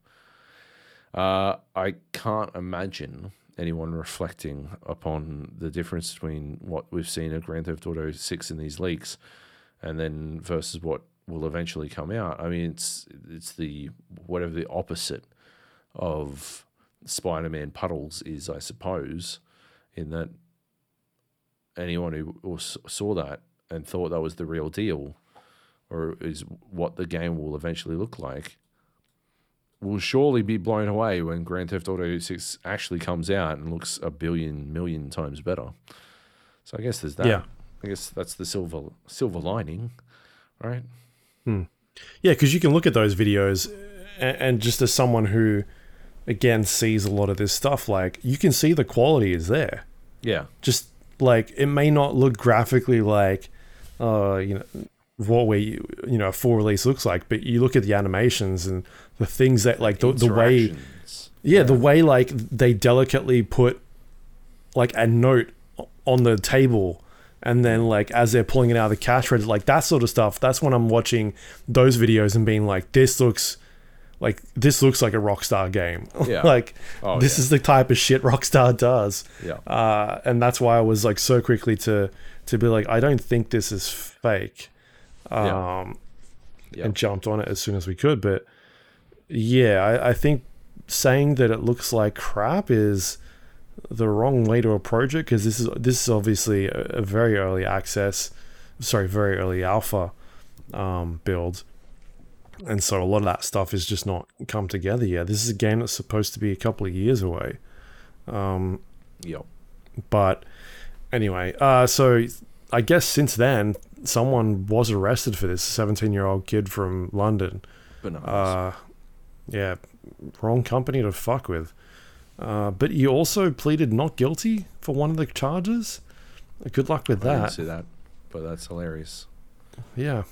I think what they're trying to go with is, like, he was part of a group, and, he was being influenced by this group. I assume that's the direction they'll go with it.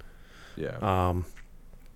But anyway, yeah, that it's got to be one of the biggest. I think it's the biggest leak since the Half-Life stuff.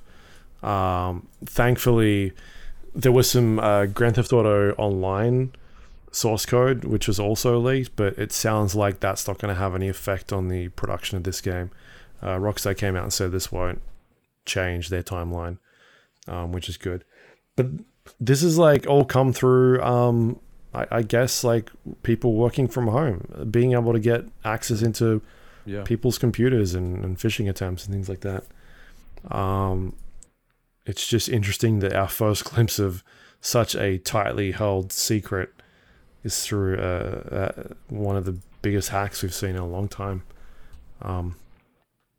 Yeah. Any takeaways from, like, the, I guess, protagonists or the setting? Seems to be going to be back in Miami or Vice City. Going to Vice City. I'm happy with that. I still... Hey, remember when you see it happen, you heard it on the fucking Gap, like, literally years ago, we said Grand Theft Auto VI and then CE City, Vice City, a la Resident Evil Village. We said that literally fucking years ago. I'm glad to see that's panning out. I like the idea of the Bonnie and Clyde concepts. I think it's got some guts. I'm just fucking pumped to see another fucking Grand Theft Auto, to be honest. It's been too long. Yeah. All right. Let's keep going here. Next piece of news, we've got NVIDIA reveals their 40 series RTX cards. Along with that, DLSS 3. I feel like I'm cutting out because you're not moving. So, yeah, NVIDIA's next range of graphics cards are coming out really soon. They've got some good performance backing them, but also a hefty price tag. Yeah. What the fuck's going on there? Yeah, that price tag's almost too much to me. I don't know.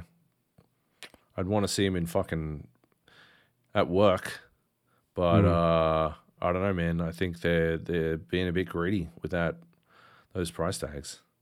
They're trying to set the RRP at what the fucking scalpers were getting, but the bottom's gone out of that market. So, yeah. I think the other thing I'm not liking that came out after this was the fact that they're now, like, making their flagship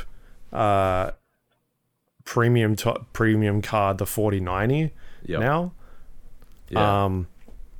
And then having this 4080 16 gig, like, different models of the 4080, but people have done some digging, a bunch of the hardware YouTube channels, and it seems like they're just trying to rebrand the 4070 at this point. That's another part of it, right? Like, there's some scummy shit. I do not like two different. Like, I don't mind a TI version. I don't love it, but I don't mind a TI version. But I do not like a 12 gig and a 10 gig version of the same card. Someone's gonna get fucked somewhere along the line. So like, there's too much similarity up front there. And yeah, it definitely feels like they're just trying to fucking get away with calling a 4070 or 4080. And I don't know, the whole thing left a sour taste in my mouth, and it shouldn't have, right? These are supposed to be exciting events, not fucking, oh, wow, that seems real cynical. Yeah. You know? Because the problem that happened with the last gen cards was everybody was scalping them for mining, right? Yeah, there's a whole mining phase, and that's been like, you can't do that anymore in these cards. They fucking nerfed them in the ground. They killed mining on the cards, and the bottoms dropped out of mining. So like, on two levels, the market isn't where they're pricing it. Right. And cards have also dropped a lot in the last couple of months. Yeah, exactly. And so there's this weird space they're in now where they're trying to bring out these new cards and make the 4090 the new flagship model that is like extremely expensive. Like, you're looking at like $3,000 to $4,000 here, like, in terms of pricing. The amount I'd spend on an entire computer. Yeah, which is nuts. But in saying that, the performance on these things seem like they're insane compared to the last batch. Yeah. The other thing they revealed was DLSS 3. That thing seems pretty hectic, what they're doing with that. That's exclusive to these new cards as well, because they're using some new chips and all that sort of stuff. And there's some, I guess there'll be some actual better benchmarks coming out as this thing releases, but there is some stuff you can go see that some of the independent YouTubers have done, like Digital Foundry's looked into it and released some benchmarks at this point. And it seems to be, they're again quite impressed with what it's done, but I think there'll be a point where in the future they can then run their, hey, here's our price comparison on what you're actually getting for performance, and that'll be the thing that tells people whether or not these things are worth it. But at this point in time, they're not allowed to run that information because they're purely doing percentage based benchmarks.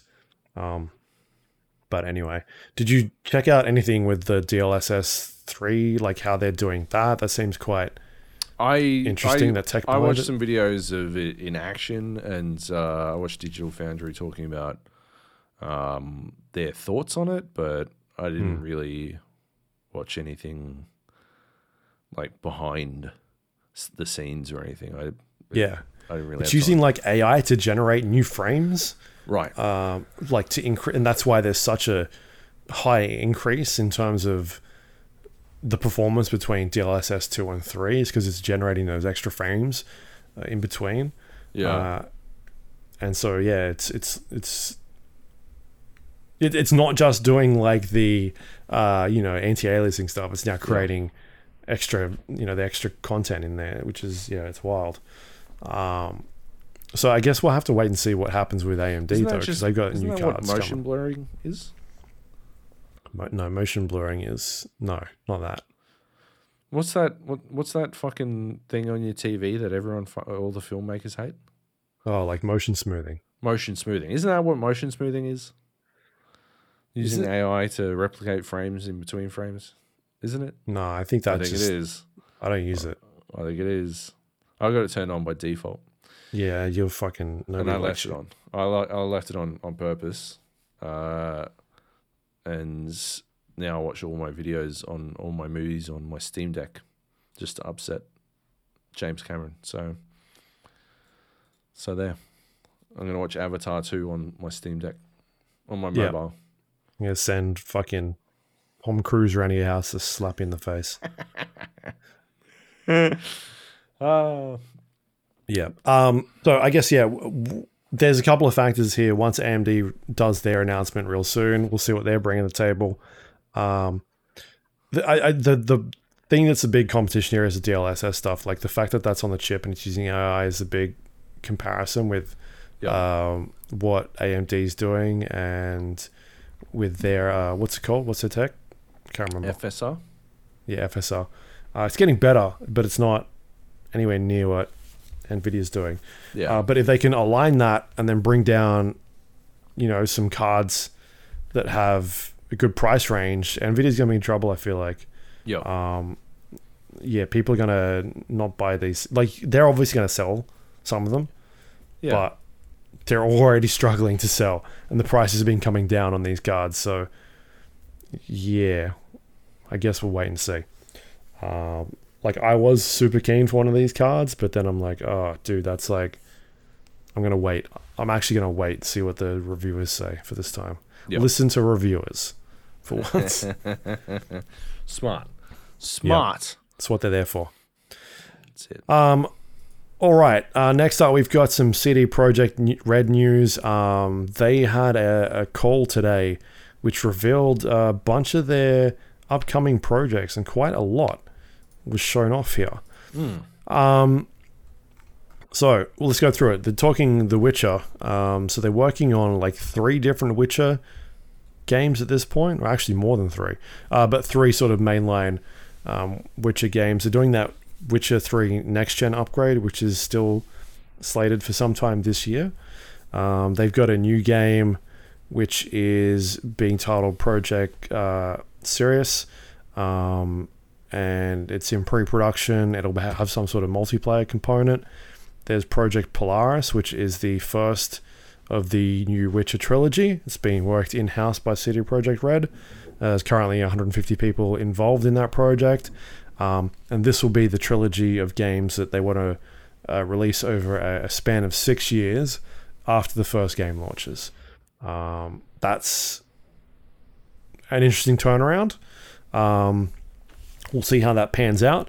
I guess one of the key takeaways from this is that CD Projekt announced recently they were switching across to the Unreal Engine.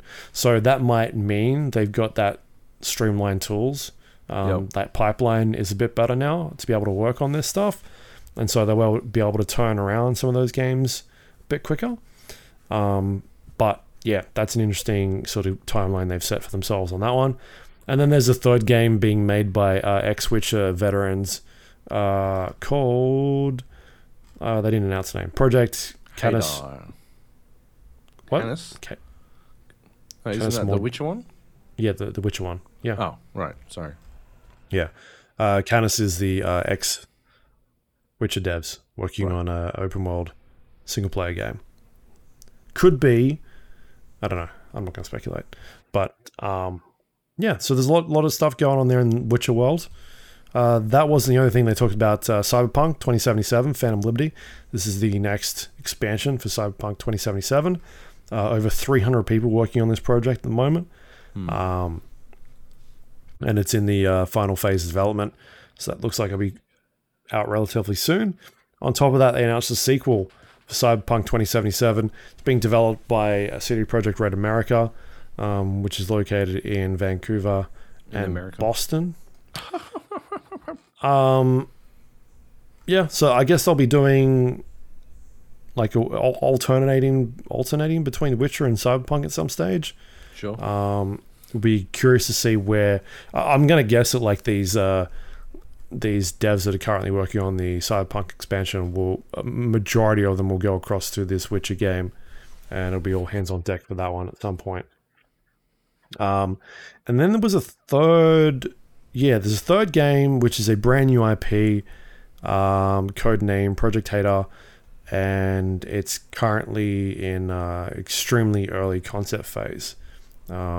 So that's all we know about that. But a bit of an insight into what's going on at CD Projekt Red at this stage. They got a lot on their plate. They've been expanding quite a lot, and we'll probably get games sooner as opposed to what their last cycle was. Yep. Which is interesting. So yeah, a lot going on there. Any thoughts? I don't know. I'll believe it when I see it, I guess. I mean, they've announced so fucking much, right? This is a bold move. So, or at least a bold claim. Yeah. So they've got three. They've got 4 teams at the moment internally working on stuff. Yeah. There's a lot. There's a lot coming here. So yeah, I guess we'll have to wait and see what they actually manage to do. Yeah. Really? I think your note about shifting to Unreal is a really salient point. There's a lot of potential in that aspect, but yeah. Otherwise, I don't know. People say they've turned Cyberpunk around, but I haven't been back to see it for myself yet. So I'll jump in when I get this new graphics card.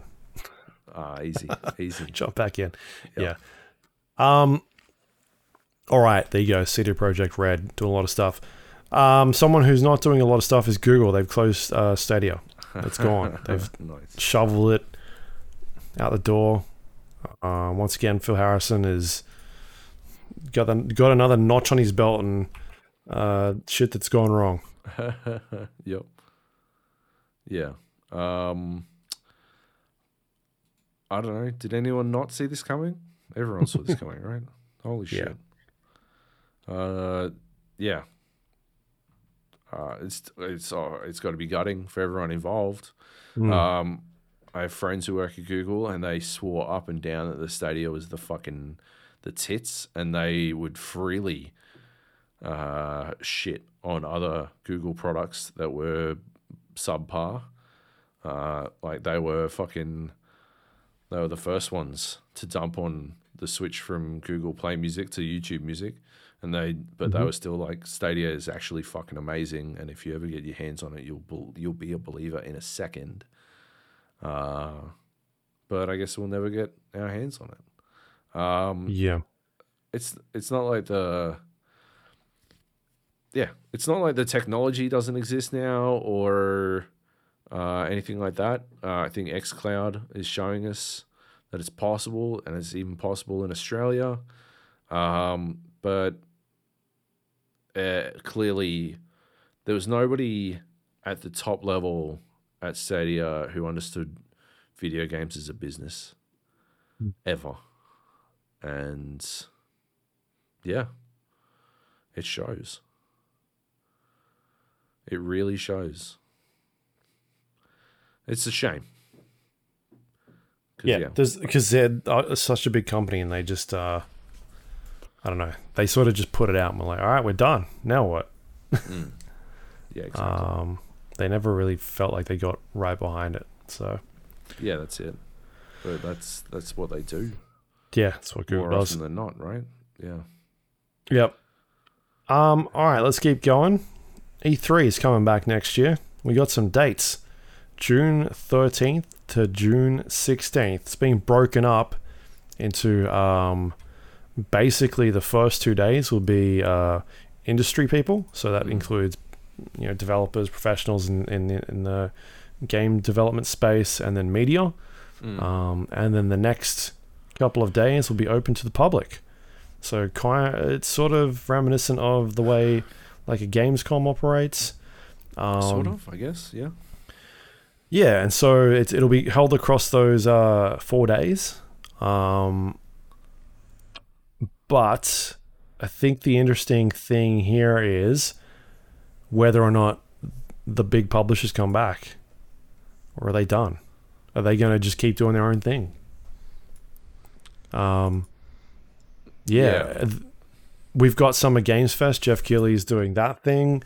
Whether he comes to the table with and joins forces with ReedPop to put on this show as well, or are they going to be competing with each other during that same period still? Like it seems like Microsoft is still maybe the only one at this point that's sort of doing that summer period of game showcase.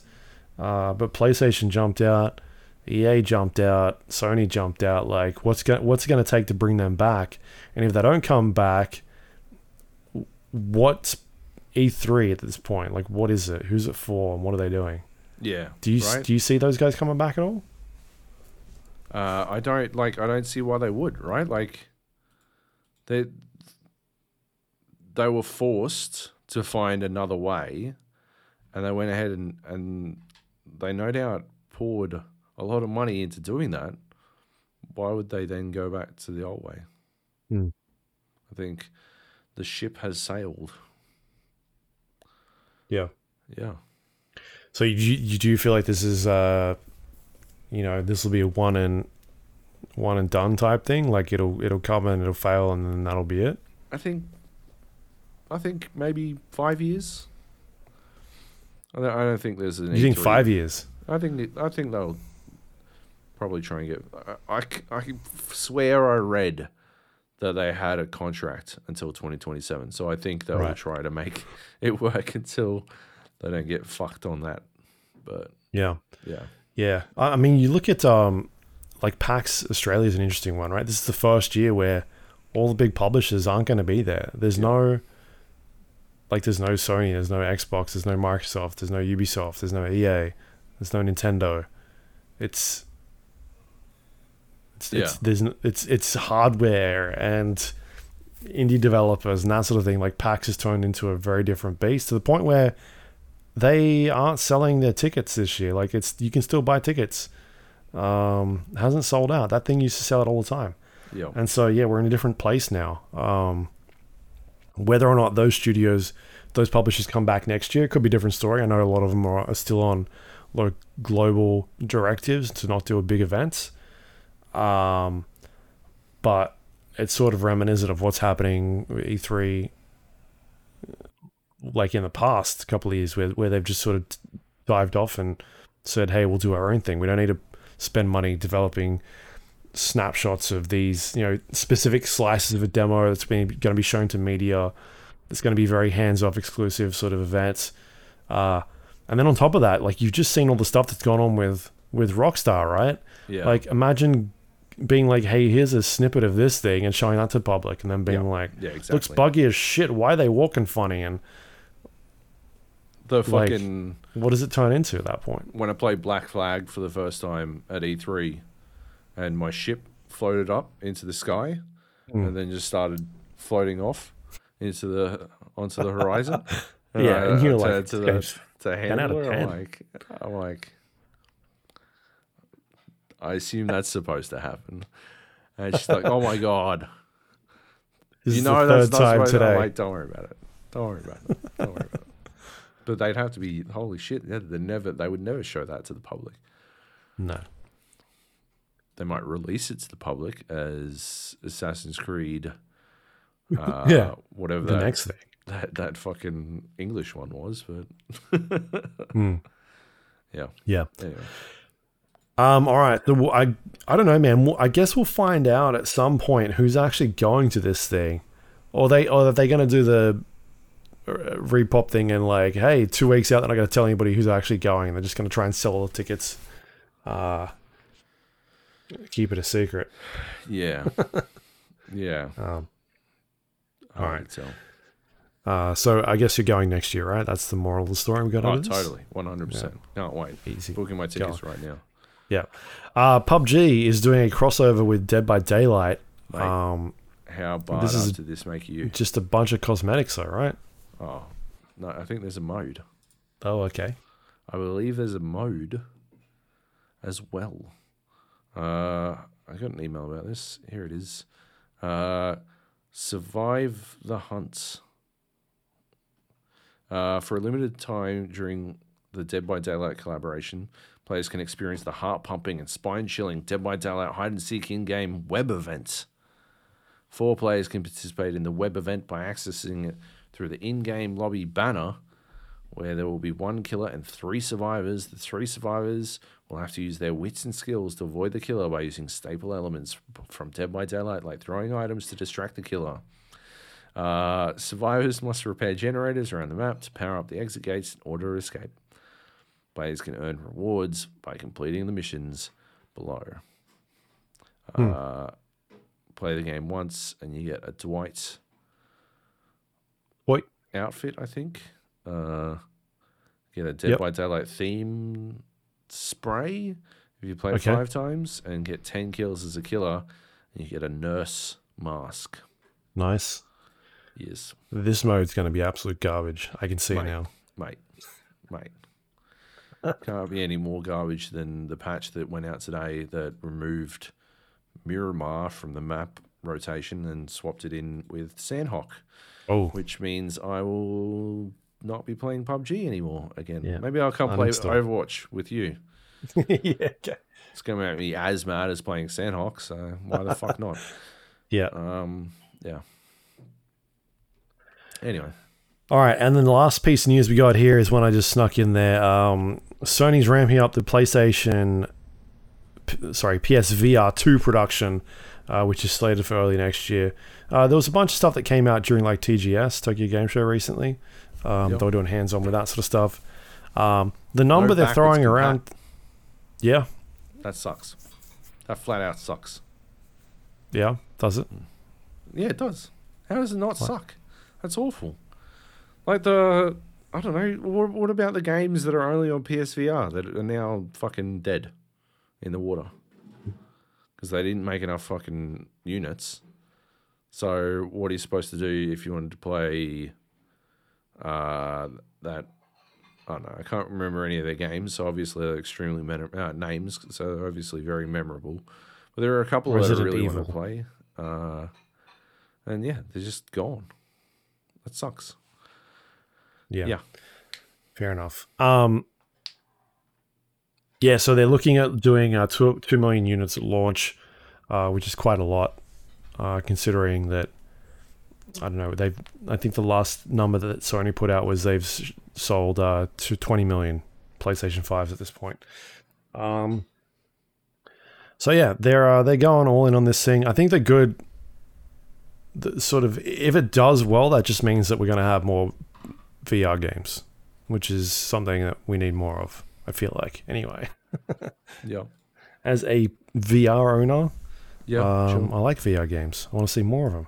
Yeah, when's the last time you played your VR? Recently, this year. Name one game. Beat Saber. Liar.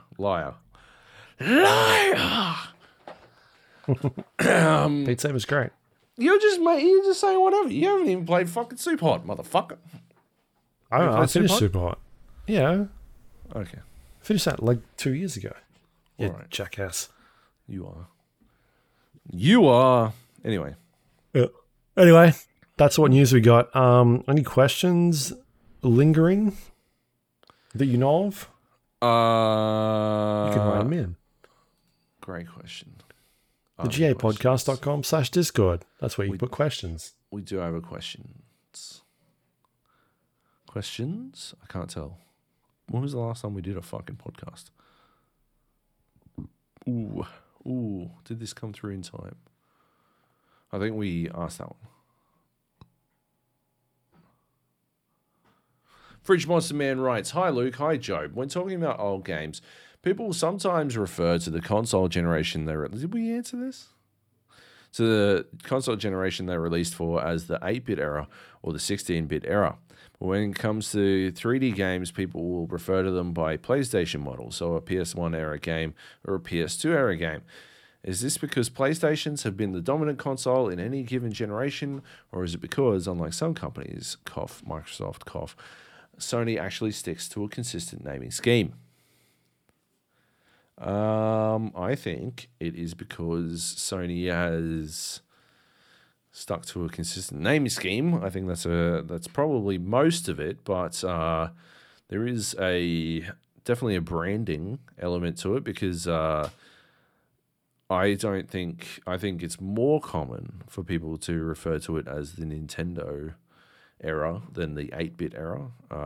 For people outside of gaming culture, people will be like, "Oh yeah, I had a Nintendo back in the day." They don't and they had a Sega. Yeah, exactly. Or I had had a SNES maybe, but not a 16-bit console. Yeah, they. I don't think they refer to them. We're the only ones who refer to them as bits. But the other part of it is the PlayStation was a 32-bit console, and the Nintendo 64 was a 64-bit console, and so the bit number was no longer sort of consistent across the era, because obviously those two are of the same era. And I think what did the Jaguar have, like 128 bits? Right. So the naming convention had to change. I know, like, fucking some magazines insist on fucking naming it by number. Like, I think we're up to the 9th generation. I'm not fucking saying that. Fuck that. I'm going to say current generation or last generation, probably. I'm not going to call it the PS5 era, PS4 era, PS3 era. Fuck all that. Or I go by decade, probably. I don't know. What do you reckon, Luke? I like. What's the style guide at GamePer say? Do you guys have one for this specific incident? No. No. Do you have? No, because we usually just call it like last gen. Yeah. I guess. Yeah. Or current gen. If we're current gen. No, yeah, 9th gen is where we're at the moment. That's not bad. I kind of, I'm alright with that. 9th gen. Yeah.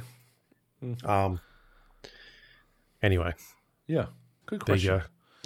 Baz writes, "Hi fellas, it's been a couple of years now since the current gen consoles have launched. In their current state, which would you recommend and why? Cheers." Jeez, great question. I think I would stick with back when we got I snagged a PS5 and an Xbox, and I wrote up reviews on the gapodcast.com, which you can probably still read. My conclusion was perfect. Just now, right now. If you have a PC, then get a PlayStation 5, and if you don't, get a PlayStation 5. Get a PlayStation 5. Get a PlayStation Cha-ching. 5 and an Xbox. No, and if you don't, then it really comes down to what games you deeply, desperately want to play. Would I recommend getting one or the other? Absolutely. What about you, Luke? Would you get a current gen console, a 9th gen console? Yeah, the Switch. The Switch, nice. Switch the OLED. Steam Deck. Yeah, I think it comes down to circumstance, like who you are and what you've got. I still think that Sony's putting out the best stuff in terms of first party. Sure. But the Game Pass is still excellent for what content is going on there. I think that the PlayStation Plus subscription is obviously getting better. I signed up to it this year, and there's a ton of first party games that you can play on that thing as well. But it's also stuff that is a little bit older. You're going through back to the 8th generation, the 7th generation, and the 6th generation, all that sort of stuff. So yeah, the pandemic has sort of thrown things off in terms of new content. There ain't a whole lot on both of these consoles at this point. But in saying that, first party stuff I still think is better on PlayStation. You've got stuff like it may not be in your wheelhouse, but there's Horizon Forbidden West, there's Gran Turismo, there's Ratchet and Clank that's come out, which is excellent. There was Miles Morales, Spider-Man. You've got God of War Ragnarok coming out next month. There's stuff there, whereas on the PlayStation they're doing a lot of good third party. Sorry, on the Xbox there's a lot of good third party stuff. and they've also got some first party stuff, but it's going to take time for that. They've been buying studios. It's going to be another couple of years. Like, if you ask me this question in 5 years, it might be a different answer, but at the same time, if you're a family that's got a bunch of kids and you're looking for something with value, then it's probably like the Xbox, right? You get Game Pass with Family Pass. And when that comes available, and it's probably the better proposition value for what you can do with it. You got a much broader range of games, stuff that's newer content, and it's got Fortnite. It plays Fortnite as well, so you set. Too true. I know it's a tricky question. It's like there's so many factors that go into it, but the flat question from Baz is, in their current state, which would you recommend and why? Yeah. Which would you recommend to Baz and why? Baz is a cool dude who has a computer. Yeah, if you're a gamer, well, then I go PlayStation. He's got a computer. Yeah, PlayStation. I think most people, I would say, like, if you're looking for first-party games, you're going PlayStation. Probably. Oh, they're hardcore gamers. Yeah. Probably go PlayStation. But it's a shame because I haven't liked many of the first-party games. I didn't get to... like, Last of Us, Part 1 remake. Very good. Yeah. I'm still playing that. It's really good. Did I talk on the podcast about the pitch for doing a remake of The Last of Us Part 2? No, but they might have heard you because they're doing a remake of Horizon Zero Dawn, apparently. Like, they're taking the piss at this point. That's a joke, right? My pitch for Last of Us Part 2 is Last of Us Part 2 remix. And they fixed the story structure of the game to the way we said it should have fucking been. Right, the Joby That's cut. my pitch. Yeah, that's my maybe pitch. Once they jailbreak this PlayStation, right, you can go in and make your own game. Ah, easy. Yeah, I'll just you just switch the code. Bloop, bloop, bloop. Yep. Yeah, easy. The fan edit. Excellent question, Baz. Thank you, FMM, as well. Let's wrap this podcast up. Yeah, anything you want to plug for this week that you've been working on, or anything you want to share? Yeah, go to ozgamers.com and theoretically you'll be able to read my NBA 2K23 review. I know I said this a couple of weeks ago. It was written at the time, but it's still not up. I don't know why. I reread it. It's a really good review. It's very disappointing that it's not up yet because it was very timely when it was 3 days after launch, but less timely now. I don't know what else you can do, really. It's funny though. It's a funny review, so you're a funny guy. Cracker. Thank you. How could people not like you? How could people not like me? Nice. And if you're going to PAX this weekend, well, first of all, on the Saturday, you should come find me and Luke because we'll be drinking somewhere. I don't know where. I'm not gonna commit us. To, what? Are we not drinking together? Is that what you said? Yeah. No. Is that what you're telling me? We're not drinking together now? Yeah. No. I just. No. You made it sound like we're drinking somewhere, and I'm like, I don't. Are we? Well, yeah, we are. Okay. We are drinking somewhere. Obviously, Luke. I don't know where. You didn't let me finish. I don't know where it is. Okay. And I won't commit to a specific location yet. But come and find us, and we'll hang out and have some beers together. Yeah, it'll be later on. So I've got an appointment at 4:00. You can come if you want because it's for the podcast. Okay, nice. Yeah, we'll definitely be somewhere drinking. Friday night we'll be at the Bethesda Drinks, which if you got a ticket for that, Luke, come say hello. The Discord. We put it in the Discord. Yeah. And if you're at PAX itself, not just lurking in the bars outside, which, if you are, solid moves. But if you're actually in PAX, on Saturday, I will be at the Fruit Bat Theatre from 12:30 to 1:30 p.m. hosting a panel called How to Pitch Devolver. Which Do they have a backup plan for this? For hosting? No. I mean, aren't we drinking from Friday at like 5 o'clock?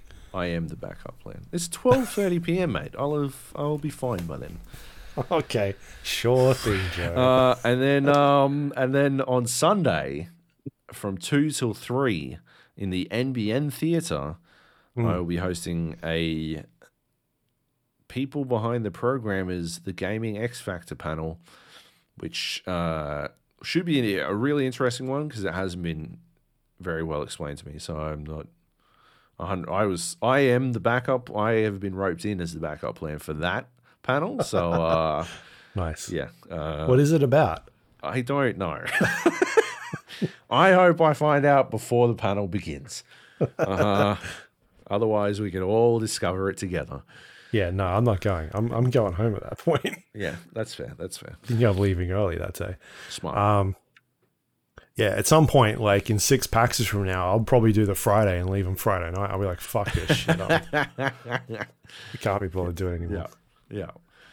What about you, come Luke? say hello. Definitely. Yeah, plugs. You can go to GamePro.com and check out my Mario and Rabbids Sparks of Hope preview. I wrote that a couple of weeks ago. Cool. And you can also go check out my new Tales from the Borderlands interview that I did with the developers at Gearbox. Got a really cool opportunity this one. There was 5 global interviews for this, so we secured the only one in Australia.